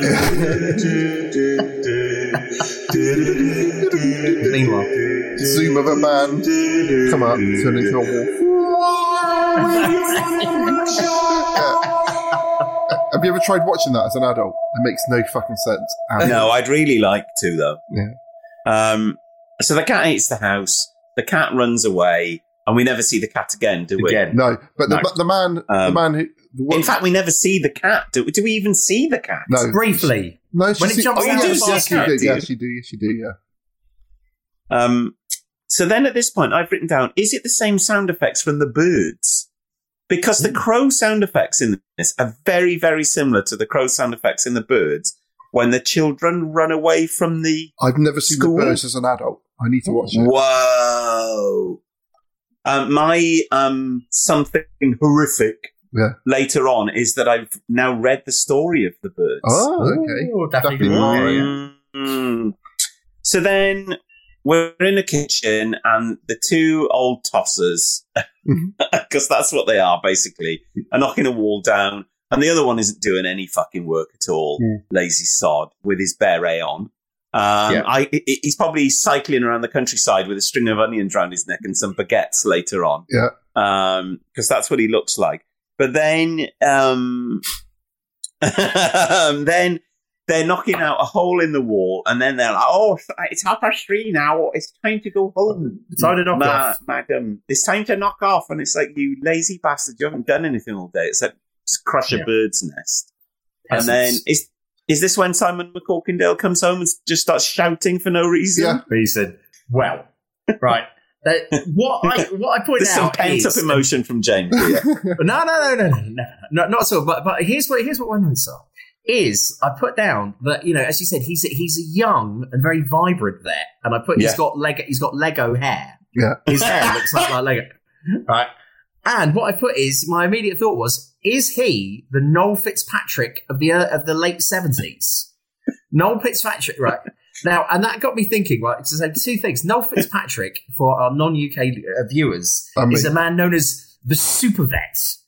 And he has a TV show where he I think Hell's obsessed with this guy, yes. He basically saves animals in distress and gives them like bionic legs and things like that. It's mental. People love him. But then the two mad things of this is that, number one, he's doing a live tour. Right. It's like the Super Vet live. Wow. And it's like, what, is he going to do operations live on stage? like a faith healer? Is it, bring me your cats, I'm going to heal them. Right?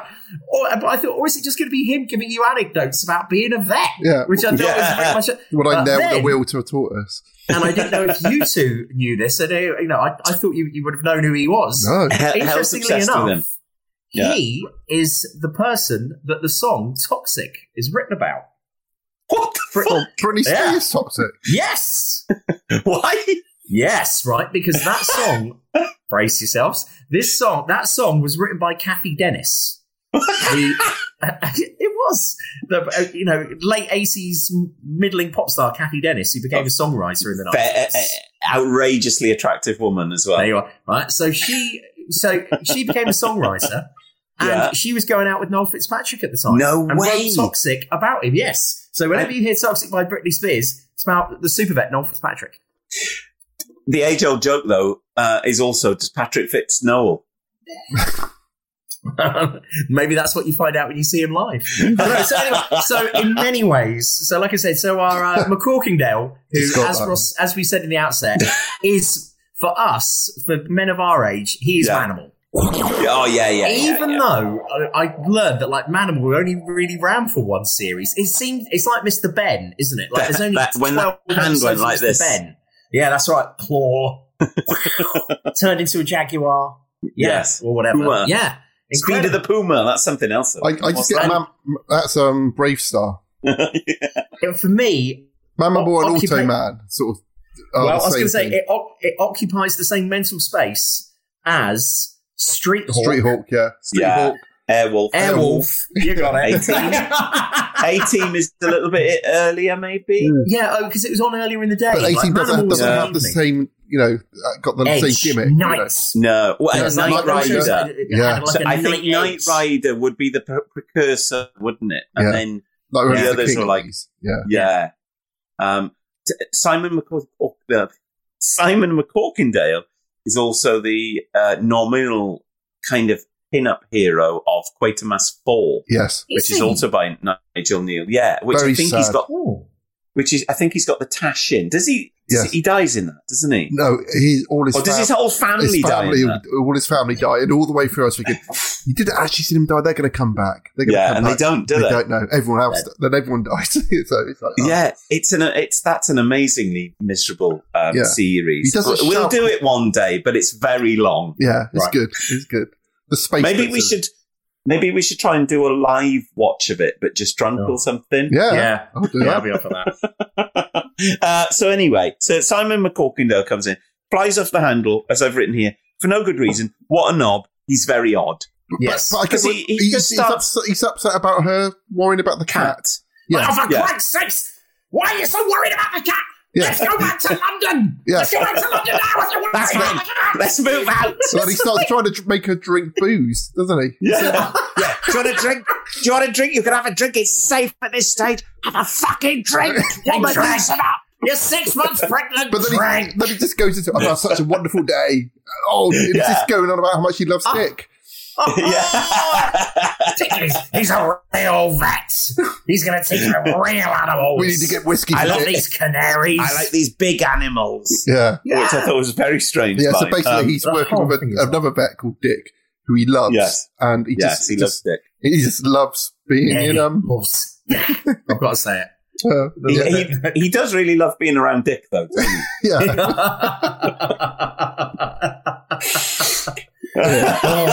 Dick does some malage in this story, doesn't he? So, what we then get is the one bit of folk horror, isn't it? Is that they decide that because our two peasanty older workmen have knocked off early, McCorkindale decides he's going to carry on knocking down the wall that they need in order to get a freezer. Yeah.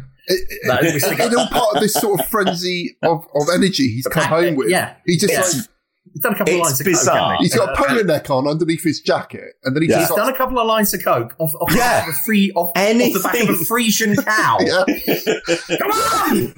But this is the bit. Anything like this these days would be he's either on drugs or he's bipolar, and then that would be the story, wouldn't it? The next scene would be him sat in a chair crying, talking about his dead grandmother or something. The next day, he's fucking depressed about Dick. Like, he loves Dick one day, he can't stand Dick the next. But like, this is my We've all been there. Art department thing.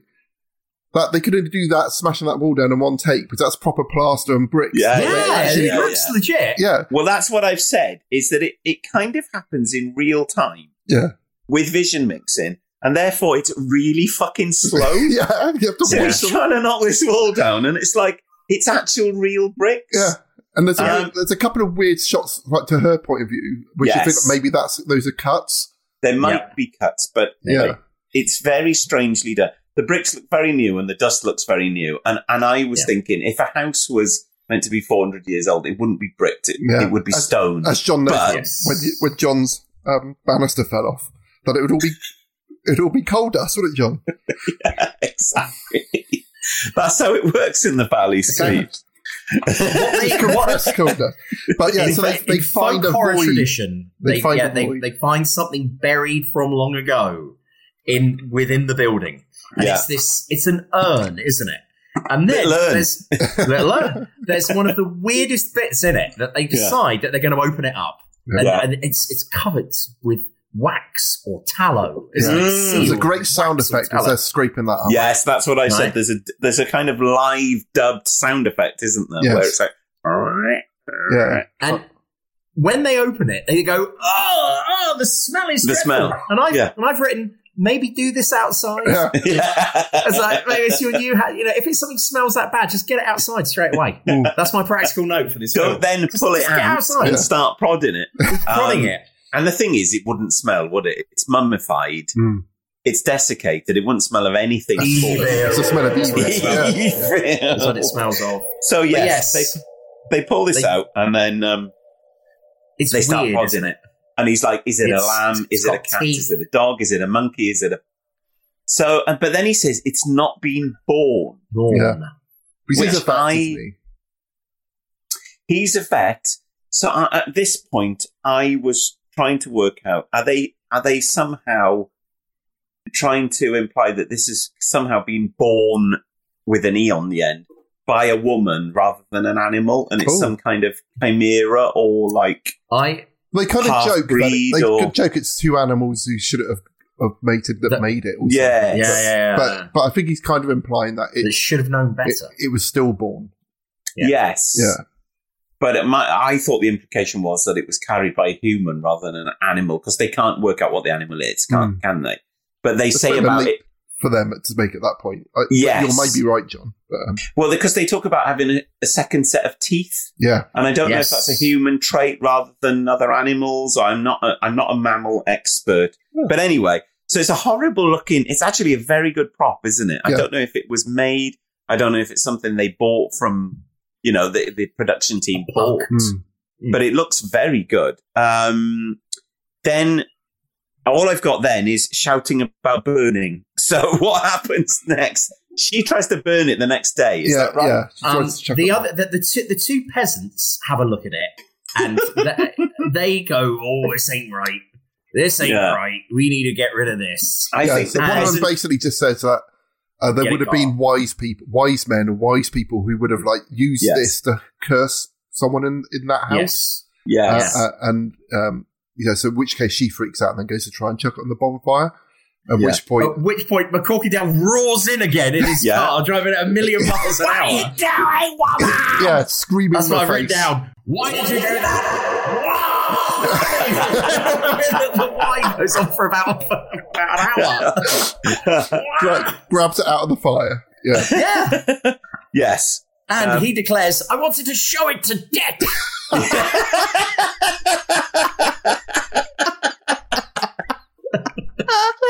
This is why no character for the last 30 or 40 years in British TV has been called Dick anymore.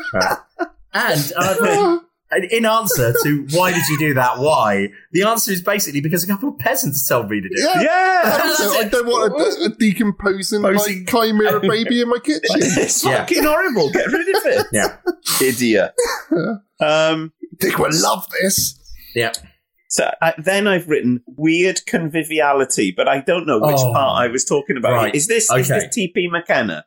Yes. T.P. McKenna in this is like telephoning his performance in, isn't he? It's like he's in another room or something. He is like the absolute caricature of a jovial Irishman, isn't he? He's like, yeah. Come on! What have you found? It's like a monkey. But then stopping him so well to belittle and patronise the woman who shouts in his face. Yeah. This is like her husband's boss. And she just screams in his face. Once again, I put down, it's a very similar setup to the Stone Tape again, in which a willowy blonde woman feels a bit, like, as John says, is going through some sort of psychological event, and everyone is just belittling her. It's obvious that later on, the implication is that basically you're mad because you're a pregnant woman. Yeah. It's just... When you're mad because you're a woman, you're doubly mad because you're pregnant. Yeah. And it's like, don't you remember you did this last time? Last time. And she's like, it was different last time. And it's like, you're only pregnant, love. It's like, you're not mad. Like the one who's mad is Simon McCorkindale in this. Because he's obsessed with this mummified creature. Yeah. And all he does is shout all the time. Yeah. So he turns up, T.P. McKenna. And then I've written about the land and the idea that the land around this house is somehow wrong. Yes. But I can't remember who said that. Did he say that? They're talking about the people who used to live there. Who yes, that's right. And tried to breed Alsatians, but the Alsatians kept dying. Yeah. And then they were talking about the land. Then all the cows were miscarrying as well. Yeah. And so then she's getting upset that it might be something contagious. So that's where she starts screaming at him. And she goes, no, don't be stupid, because it's just, unless you drank the milk, but there's no cows here anymore, you're probably not going to catch this. So that there's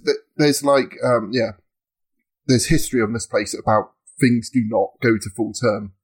Yes, which is a very Nigel Neal concept, where there's something in the land, inherent in the land, that's this like hangover of. Which is great. I absolutely love ideas like this, and I wish every TV show had that idea in it. There's something in Albert Square that's buried evil. There'd be something in Coronation Street that's buried evil. Emmerdale Farm would be a great one. Hollyoaks, buried evil. I think Hollyoaks have actually done that.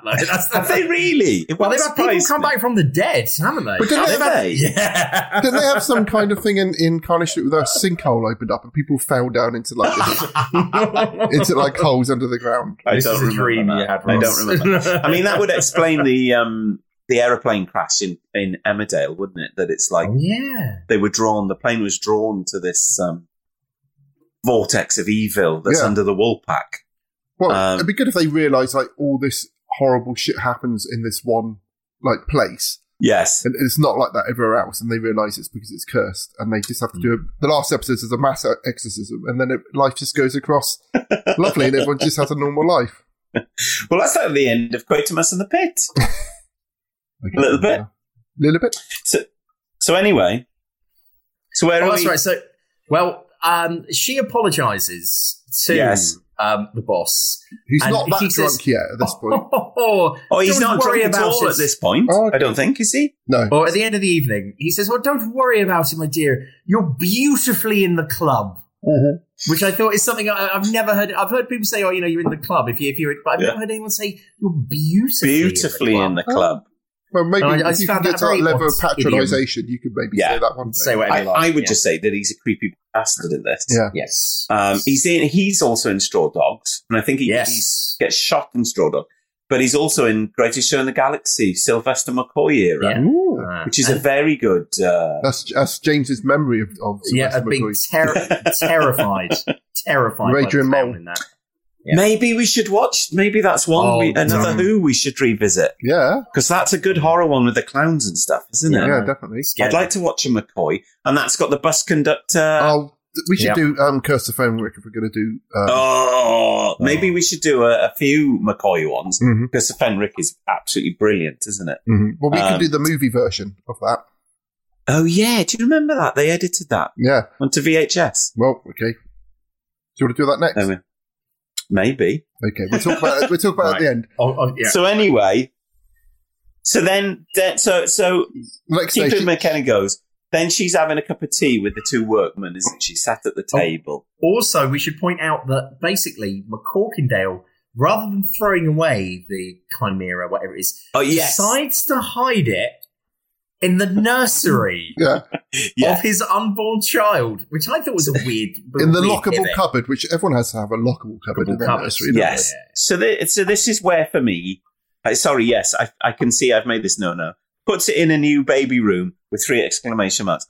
Yeah. That is the stupidest idea in the It is mental. But I think it lets down the play as well, because it's just like, why would you'd put it in the coal house or something, wouldn't you? You wouldn't put it in your new baby's room that isn't born yet. Yeah. And it's a bit too obvious, I think. It's worth pointing out that when we see the external shot, that place is massive. There's so many places he could have put it. Yeah. He's got loads of... I'm struggling to think where I'm going to put this. But you know where I'll put it? I'll put it next to the new baby's cot. In a lockable cupboard. Yeah. So just what you said about putting something in the cot, I thought I'd seen this before from the descriptions of it. Okay. But the thing I seen was completely different. The thing I saw was... It was like someone in a house, and you kept seeing these red glowing eyes, like in like the shed or... looking out, and then they went out there and they found glass jars with like mummified remains inside it. That sounds good. Does that ring any bells to anyone? No. Okay. Any of our listener, if you know what I'm talking about, could you get in touch? Because I thought that's what this was going to be, but it's not. When you mention the red glowing eyes, that reminds me of Stone Tape when you see. Yeah. See, that, just you saying that creeped me out. So that just again shows why Stone Tape is out up in the top 3 of our all-time best. For all-time best ever. So then she sits at the table, talks to the 2 local yokels. There's a bit where she shouts, "No!" into one of their faces really loud. It's just... I feel... Everyone is on the verge of a breakdown. Have you seen any of the other Beasts yet? I've seen them all. About that at the end. I've seen the Pauline Quirk one. Because the description of them are insane. Yeah, the Pauline Quirk one's lots of people screaming in Pauline Quirk's face. I've got the DVD. And I submitted friends to it. We were trying to work out tonight. I think it was about 2008 that James had to watch it with his then girlfriend. And I thought, that must have been a fun night in our house for me to make them watch Nigel Neal teleplays from 1976. 6 hours of them. This one's good. It's about Pauline Quirk being chased by a poltergeist. Yeah, in a supermarket. Called, what's it called? Buddy or something like that. Yeah. This one's about Robert Powell turning into a dolphin. I read the description. I was like, "It turns into a dolphin." Yeah, I want to watch that one. There's a good one. I'm trying to think. What are the other ones, James? I just had a look. In my old research for it. Yes. Hang on. So Pauline Quirk's in a supermarket and things fly off the shelves and stuff. That's very weird. Yeah, some good practical effects in that one. It's much more like a feature length Tales of the Unexpected, though, isn't it? Ages. It's too long. Okay, too long. Here are your episodes, and for everyone else's delectation. Right. Okay. Episode number 1, Special Offer. Pauline Quirk stars as a shop assistant whose unrequited love for her manager prompts a paranormal revenge. Oh, yes. Why? Episode 2, During Barty's Party. Starring Anthony Bates, a middle-class couple's life becomes overturned by rats. Yeah. That one's terrifying. You never see the rats, do you? You don't see the rats. Oh, my God. It's the General Witchfinder's Rats link. Yeah, well, if previous... listeners remember my story about having nightmares about rats invading the football grounds in Italia 90. And this is where it came from. That is a sentence I just said. That's the kind of thing that still gives me the willies now. And then this is the one, episode 3, Buddy Boy, featuring Martin Shaw of The Professionals fame, no less. And a disused aquarium haunted by the spirit of a dolphin. Oh, maybe I do remember that one now. And I'm going to have to rewatch these. I've then got confused. I did. He's not turning into a dolphin. I'm sorry, listener. Right, but what it says is that after Baby, there was What Big Eyes, and this features Michael Kitchen as an RSPCA inspector investigating a man, Patrick McGee, who is trying to turn himself into a wolf. Whoa! I don't know if I remember that at all. Can you imagine anything on television now having any of this? Not even remote. No. The only thing that's anything remotely like this now is Inside Number 9. Yeah. There's nothing else. Yeah. Genre writing isn't on TV anymore, is it really? No. And then the last one was The Dummy, which shows the psychological effects on an actor, Bernard Horsfall, who regularly plays a monster in horror films. That's a very good one. And Bernard Horsfall is also in TV's Doctor Who, The Deadly Assassin, which is one of Tom Baker's greatest stories. Much loved by Mary Whitehouse for the drowning sequence at the end of episode. Oh, so basically, at the end of this conversation, she gets a bit uppity, again, like everyone in this teleplay, goes to look for the cat, goes to a pool, sees what she thinks is the cat, and is it a bit of wood or something? It's something dead. You can't figure out what it is. It's something dead, but it's not the cat. But then the really creepy bit is this kind of horrible, imposing shadow that falls over the scene, and the really horrible sound effects, which are like, bah, bah, bah. And I'd totally forgotten this, and it really gave me the willies today. Wow. I couldn't work out, is she seeing something at that point? Because I couldn't work out. What did she see? Is it just a shadow, or did she see the thing? It's just the shadow. It's implied, isn't it? You can't really... Yeah, but it's really effective, and I was surprised how effective it was. Yeah. And then that's the ad break. Considering so much of it is very theatrical and a bit like a vision mixed play, that part really is suddenly it's like, because the first part in terms of this was on commercial television and there's an ad break stop. The first part, there's no real horror in, is there? No, and then no. the second episode, it's just like, let's throw the fucking kitchen sink in. Yeah. Because it's like, there's loads of horror then. Yeah. And it's not scary, but it's like, oh, bloody hell. And this is where Mammal comes back from work covered in pig shit. Covered in shit. He's fallen in shit. Yeah. And, well, it's understandable Shouting that he's livid. again. Yeah. That he's livid at being covered in pig shit, although you would think, you're a vet, occupational hazard in the countryside. But the main reason why he's so mad is because Dick was laughing at me the whole time. And his fragile ego, his Tory ego, cannot handle this. Chucks his clothes at his wife. Stick them in disinfectant, but they're properly ruined. I'm having Deal a with bath. this. I'm leaving. There's something slightly weird about his obsession with Dick, isn't there? Like, it's a bit like, oh, Dick's laughing at me.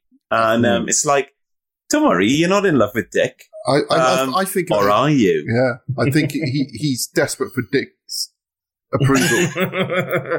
How many of these can we bring out? How many Dicks can we bring out here? So, I've written about her life at this point. It just looks quite an austere and joyless life.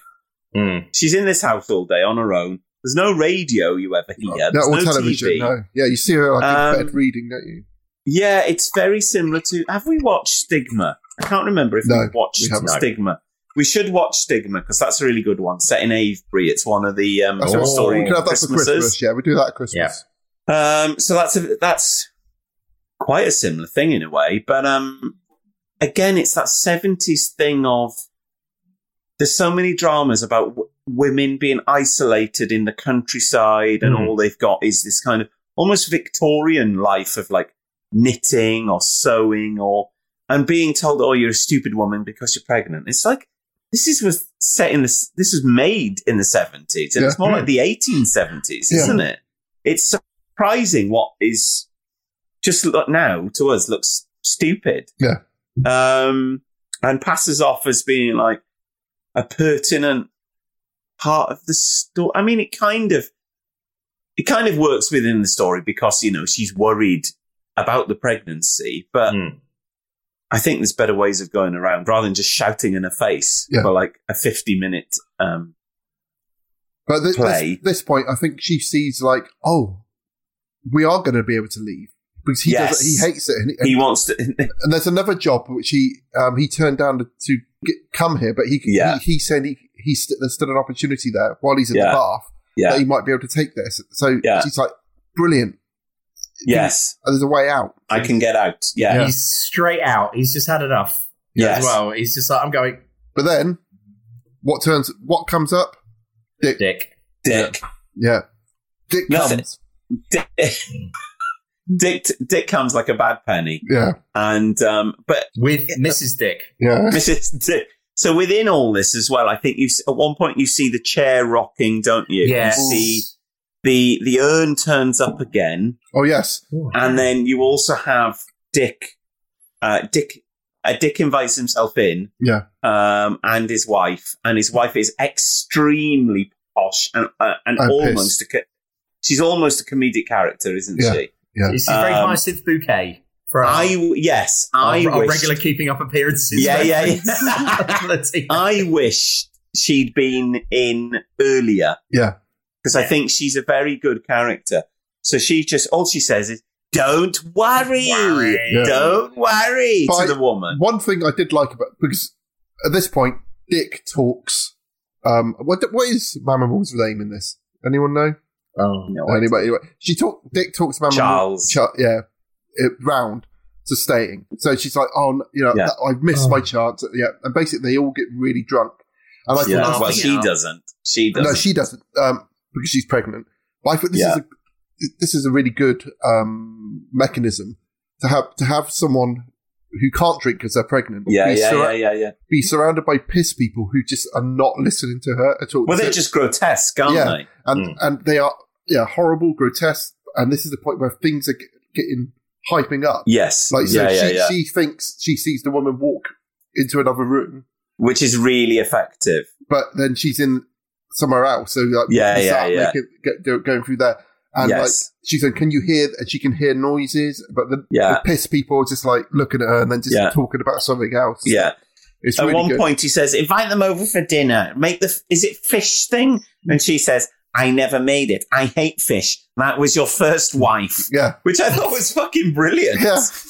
It's an amazing put down. And he's like, you're right. It was my first wife. Ha, ha, ha, ha. And it's like, what happened to his first wife? Like, did he kill her? Yeah, so that's what's in the urn. It's got shrunken down. And then they leave, go to leave, and there's a whole thing about drunk driving, which is just made out to be a big joke. It was the 70s. Fine. He's not going to get breathalyzed.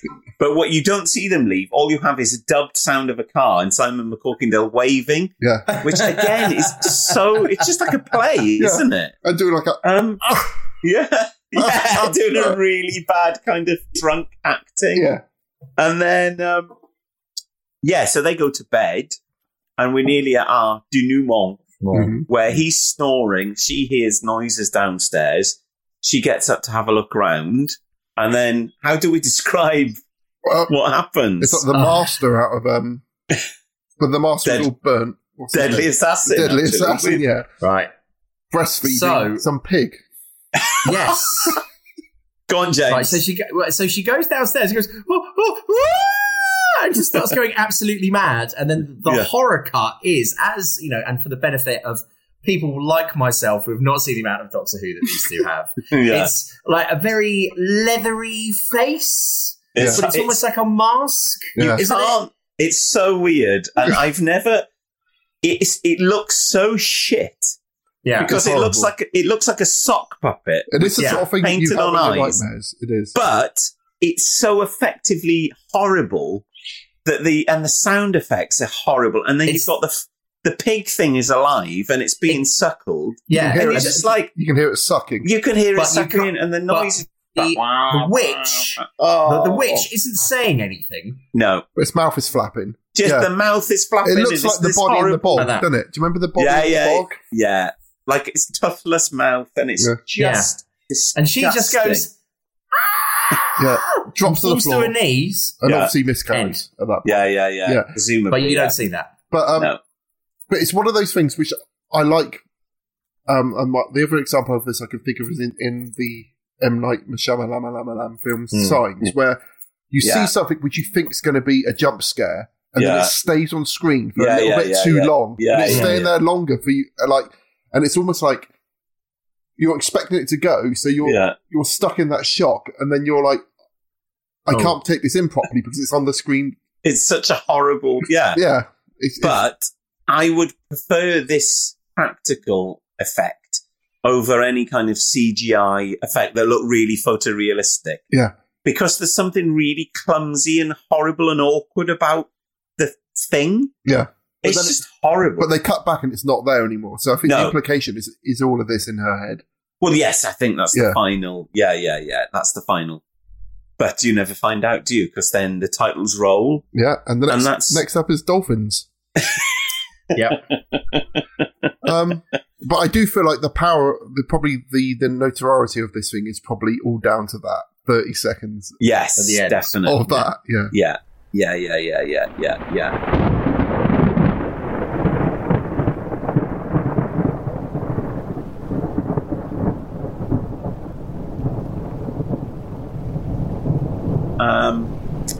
So, scores on the doors? 3.5 maybe. What do you think, James? In comparison to it, now I've spent the most of the last month just telling people how amazing the road was. And I keep thinking about it and what a clever and tight piece of it. This, to me, feels like, as we said, it's a number of the usual Nigel Neal things that you see in Stone Tape and things such as that. And, you know, the folk horror thing of there's something buried underneath from the past and it's coming back and imposing on us now in the present day. But it did just feel, because of it being half an hour long, just like a sketch featuring lots of ridiculous shouting. So for me, it was a 2. They are interesting. In comparison to The Road, it felt yes. Well, yeah, I think watching it after The Road was. But it'd be interesting to see if we had watched The Road rather than listened to it, which I imagine probably would have had a lot of the same style of acting. Would we have liked it as much? Yeah. Exactly. Very good point. Very good point. I will probably give it 3.5. Yeah, same as me. It's not as strong as I remember, but it's still quite effective in lots of places. But compared to Stone Tape and The Road, isn't it interesting that our two kind of top scoring things are both Nigel Neal things? Yeah. So yeah, but when you're comparing anything to the two of the most famous pieces of like TV horror in British kind of TV history, but I think it's probably the best out of the Beasts strand. Yeah, I will go back and watch the rest of them. Like I said, the Pauline Quirk one was good, but it went on a bit too long. And they're just too long. 50 minutes is an awkward length, isn't it? Really, to kind of, because it's not feature length, so you can't kind of elaborate. But also, it's slightly too long for, for something that's got a good reveal, like a kind of Tales of the Unexpected or Inside Number 9. But and I think maybe because we've seen a lot, this is almost like the attitude towards women and some of the characters are very similar to what we've already seen in the Stone Tape. It's almost like, I've seen this before. Yeah. But doesn't mean it's less pertinent.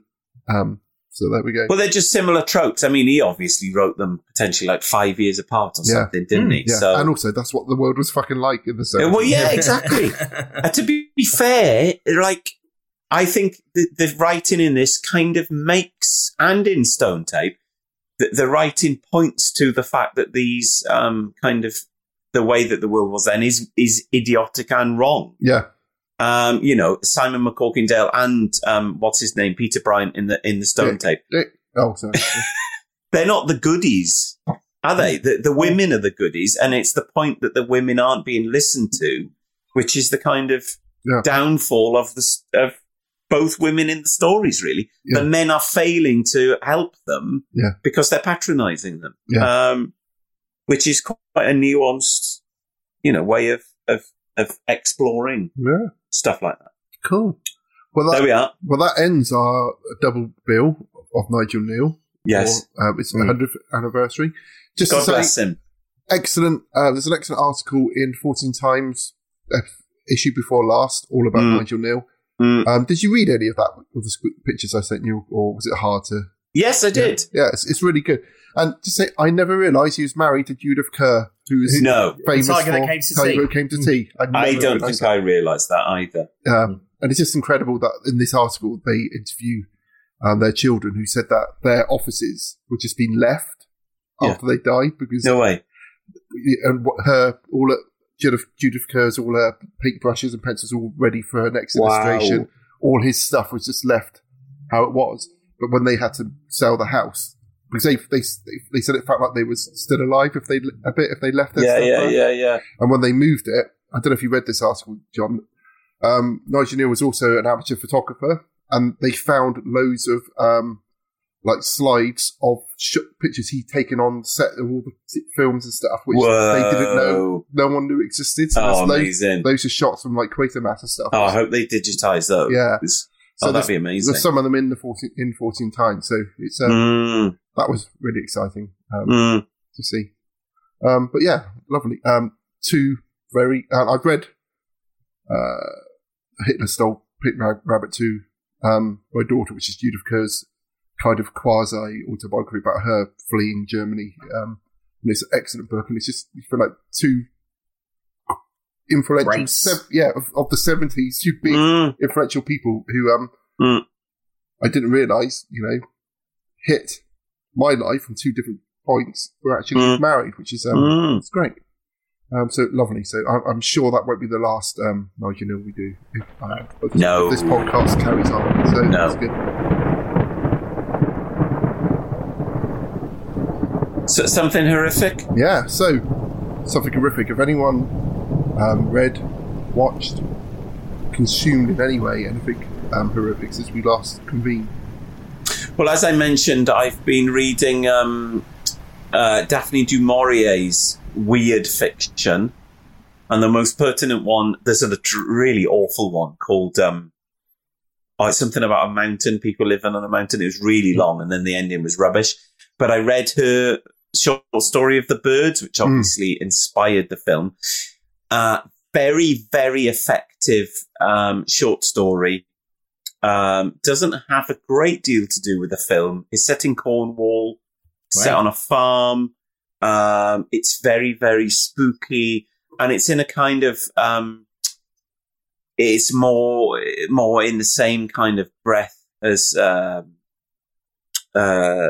Triffids, Day of the Triffids, or Midwich Cuckoos, a bit like Midwich Cuckoos, or like The Death of Grass. Mm-hmm. So it's like a kind of what nature is turning against us kind of thing. And it's really effective. And all right, I don't know if I prefer it to the film in some ways, because it's got that British kind of setting.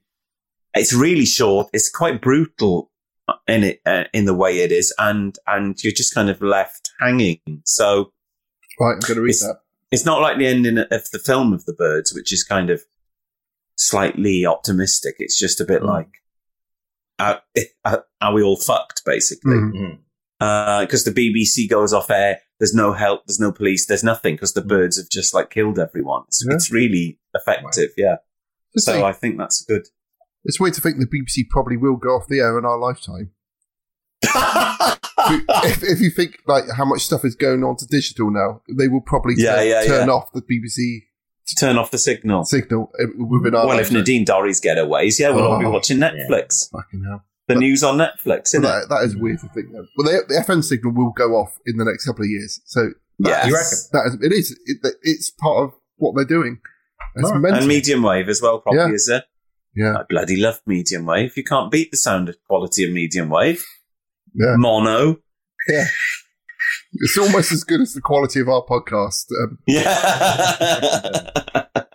Have you two got anything? Yes. Ross, you first. I watched a film last night, which John will never watch, called The Witch in the Window, which is It was made last year in Romania. Yeah, it was. It's on Shudder. It's American. Yeah, right. We was flicking through, and I said every single one of film in here is the same synopsis, just written slightly different. Everyone is moving into a house, and there's something in the house.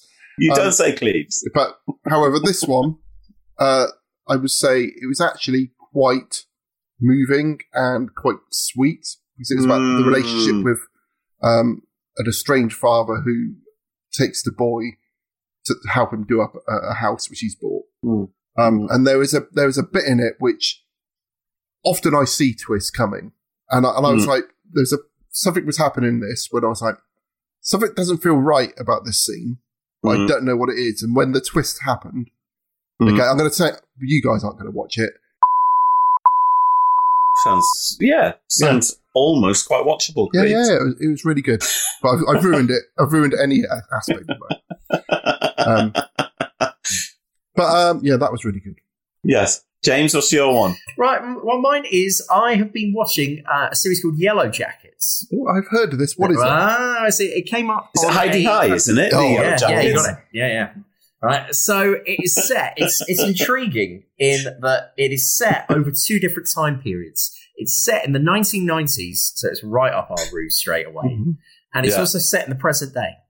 And what has happened is this girl's soccer. Sorry, I'm already just thinking it's set in the 50s in a holiday camp. They camp. With Simon Cadell and Paul Shane, Ruth Maddox. You've lost that love and feeling. Incredible, that footage. Jeffrey can't hear you. Heidi High. Right, so this American girls football team are going to go and play in their national finals in the 1990s, and their plane crashes in the Canadian wilderness. Now, can I just say that Cleaver looks like a far-right shock jock?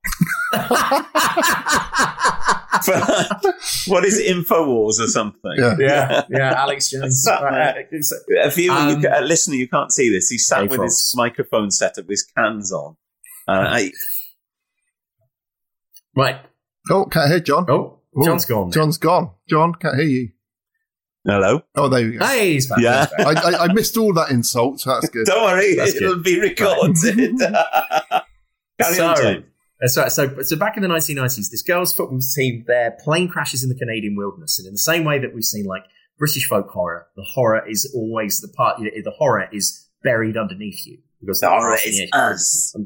Whereas with America, the horror is often in the wilderness because it's just so vast it's always and trees out there. Yeah, right. Yeah. So in the 1990s, they are basically it goes Lord of the Flies. Mm. They're not being rescued, and they just tease you early on that there's something out there.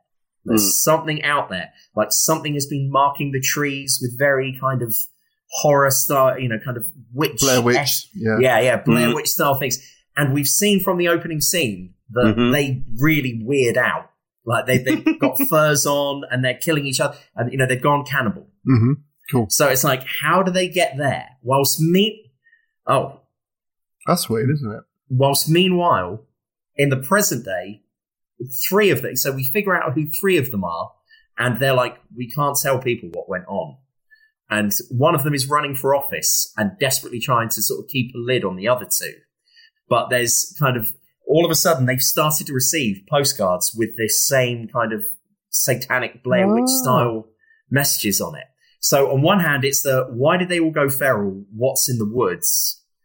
Versus as well, what on earth is going on in the present day? This is brilliant, James. What is it on? It is currently on in Great Britain. You have to basically have Now TV or Sky Atlantic. Mm-hmm. So that's Now TV. Another bloody thing to stream. But the thing was, this is how I do, because I bloody hate Rupert Murdoch and all the rest of it. What I do is, a while back, I had a Brief Now subscription. You cancel it.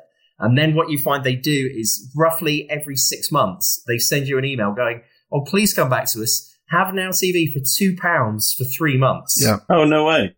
Yeah. So, and then what you can do is you just binge through everything that's come out over the last few months. And then cancel it again. Yeah. Yeah, that's right. Or just start a new email address. That's what I'll probably do.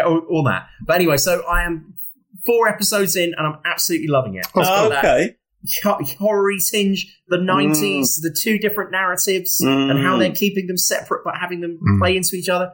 Brilliant. James, what is the name of the thing by the people who made Dark, which is coming on? 18 something, isn't it? Hold on, I sent it to you, Ross. 18 Till I Die by Bryan Adams. Yes, that's right. Yeah. Right. Okay. It is called 1899. That looks really good. 1899. And it looks superb. That's the price that all DVDs used to be, isn't it? That's right. Yeah.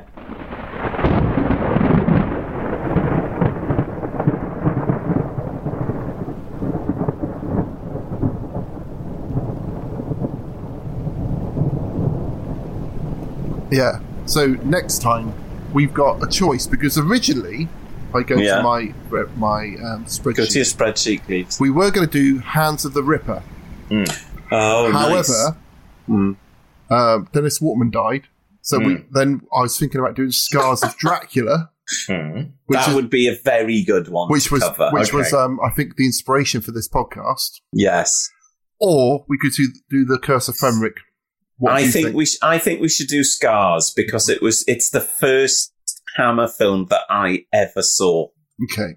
And I think you two would like Hammer's attempt at like a giallo Italian. Okay. It's mental. Right. So in which case, and it's got Patrick Troughton in. We would do. Awesome. Well, for some reason it says Cars of Dracula, which I think Cars of Dracula would be amazing. John would love all the different cars that Dracula had. Yeah. So Scars of Dracula, and then we would do, instead of Life Force with Patrick Stewart, which is that's mental. Which I wanted to do next. We will do Curse of Fenric the following. Yeah. I would say the following 2 weeks, but probably in November at the rate we're going at. The amount of work I have on at the moment, it'll probably be in 3 years' time. Okay, cool. But so catch us in 3 years' time for the Scars of Dracula. Yeah, amazing. I'm looking forward to that one, because that's a proper General Witchfinders, that is. Okay, cool. Right, until then, I'm picking up. I don't know what I'm doing here. Yeah. Hang loose. Love, light, and peace. Love, light, yes. Yes. Stay safe, everyone. Thank you for listening as always. Catch you later. Bye. Goodbye. Bye. You have been listening to The General Witchfinders.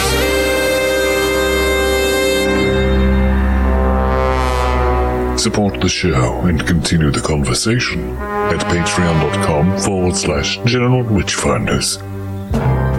Subscribe and spread the word at generalwitchfinders.com.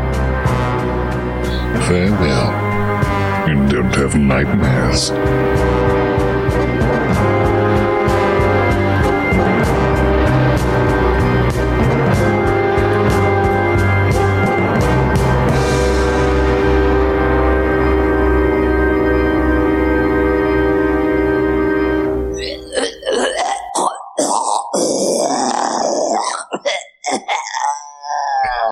Yeah, but why stenciled font? Why does it look like it's like MASH? It looks like MASH or something to do with the war, doesn't it? Yeah. What's James doing? He's tinkering away with his laptop there, isn't he? I think he's holding up his phone. Or is he trying to take a picture of something? I don't know. I think he's taking a picture of something. Can he not? I don't know if he can hear us. Can he hear us? James? This is where we realise James has been a recording. James? Has James died? And now we can just see a loop of... it's just his ghost. Oh, hang on. He sent us a picture. He sent us a picture, please. I'm back. Oh, he's back. I'm back. What happened? Just all of a sudden, just me, John talking, Zoom froze and I lost the sound. Oh, okay. And then Zoom came back in, but I couldn't hear anything. Okay, well, let me just stop this a minute. Download what we got. Where did I get to, James? One sec, stop. Oh, John, that's not true. I can't remember. The Deadly Assassin, which is one of Tom Baker's greatest stories. Much loved by Mary Whitehouse for the drowning sequence at the end of episode. It's when they first visit Gallifrey, isn't it? I think it is, yeah. It's not when they first visit Gallifrey, but you hear a lot of the what becomes canon. Yes. The first visit to Gallifrey is arguably the War Games, and then it's next in Three Doctors. Oh, I didn't realise. Okay, so I will edit that Anyway. out. I will edit that out so I don't sound like an idiot.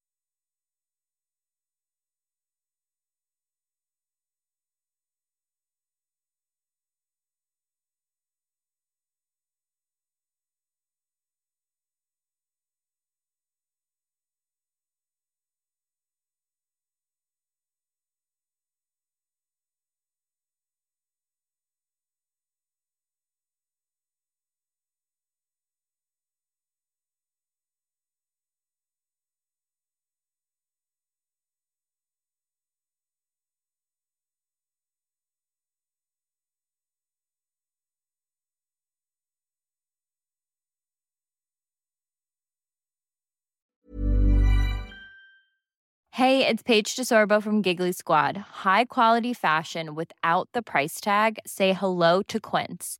I'm snagging high-end essentials like cozy cashmere sweaters, sleek leather jackets, fine jewelry, and so much more. With Quince being 50 to 80% less than similar brands.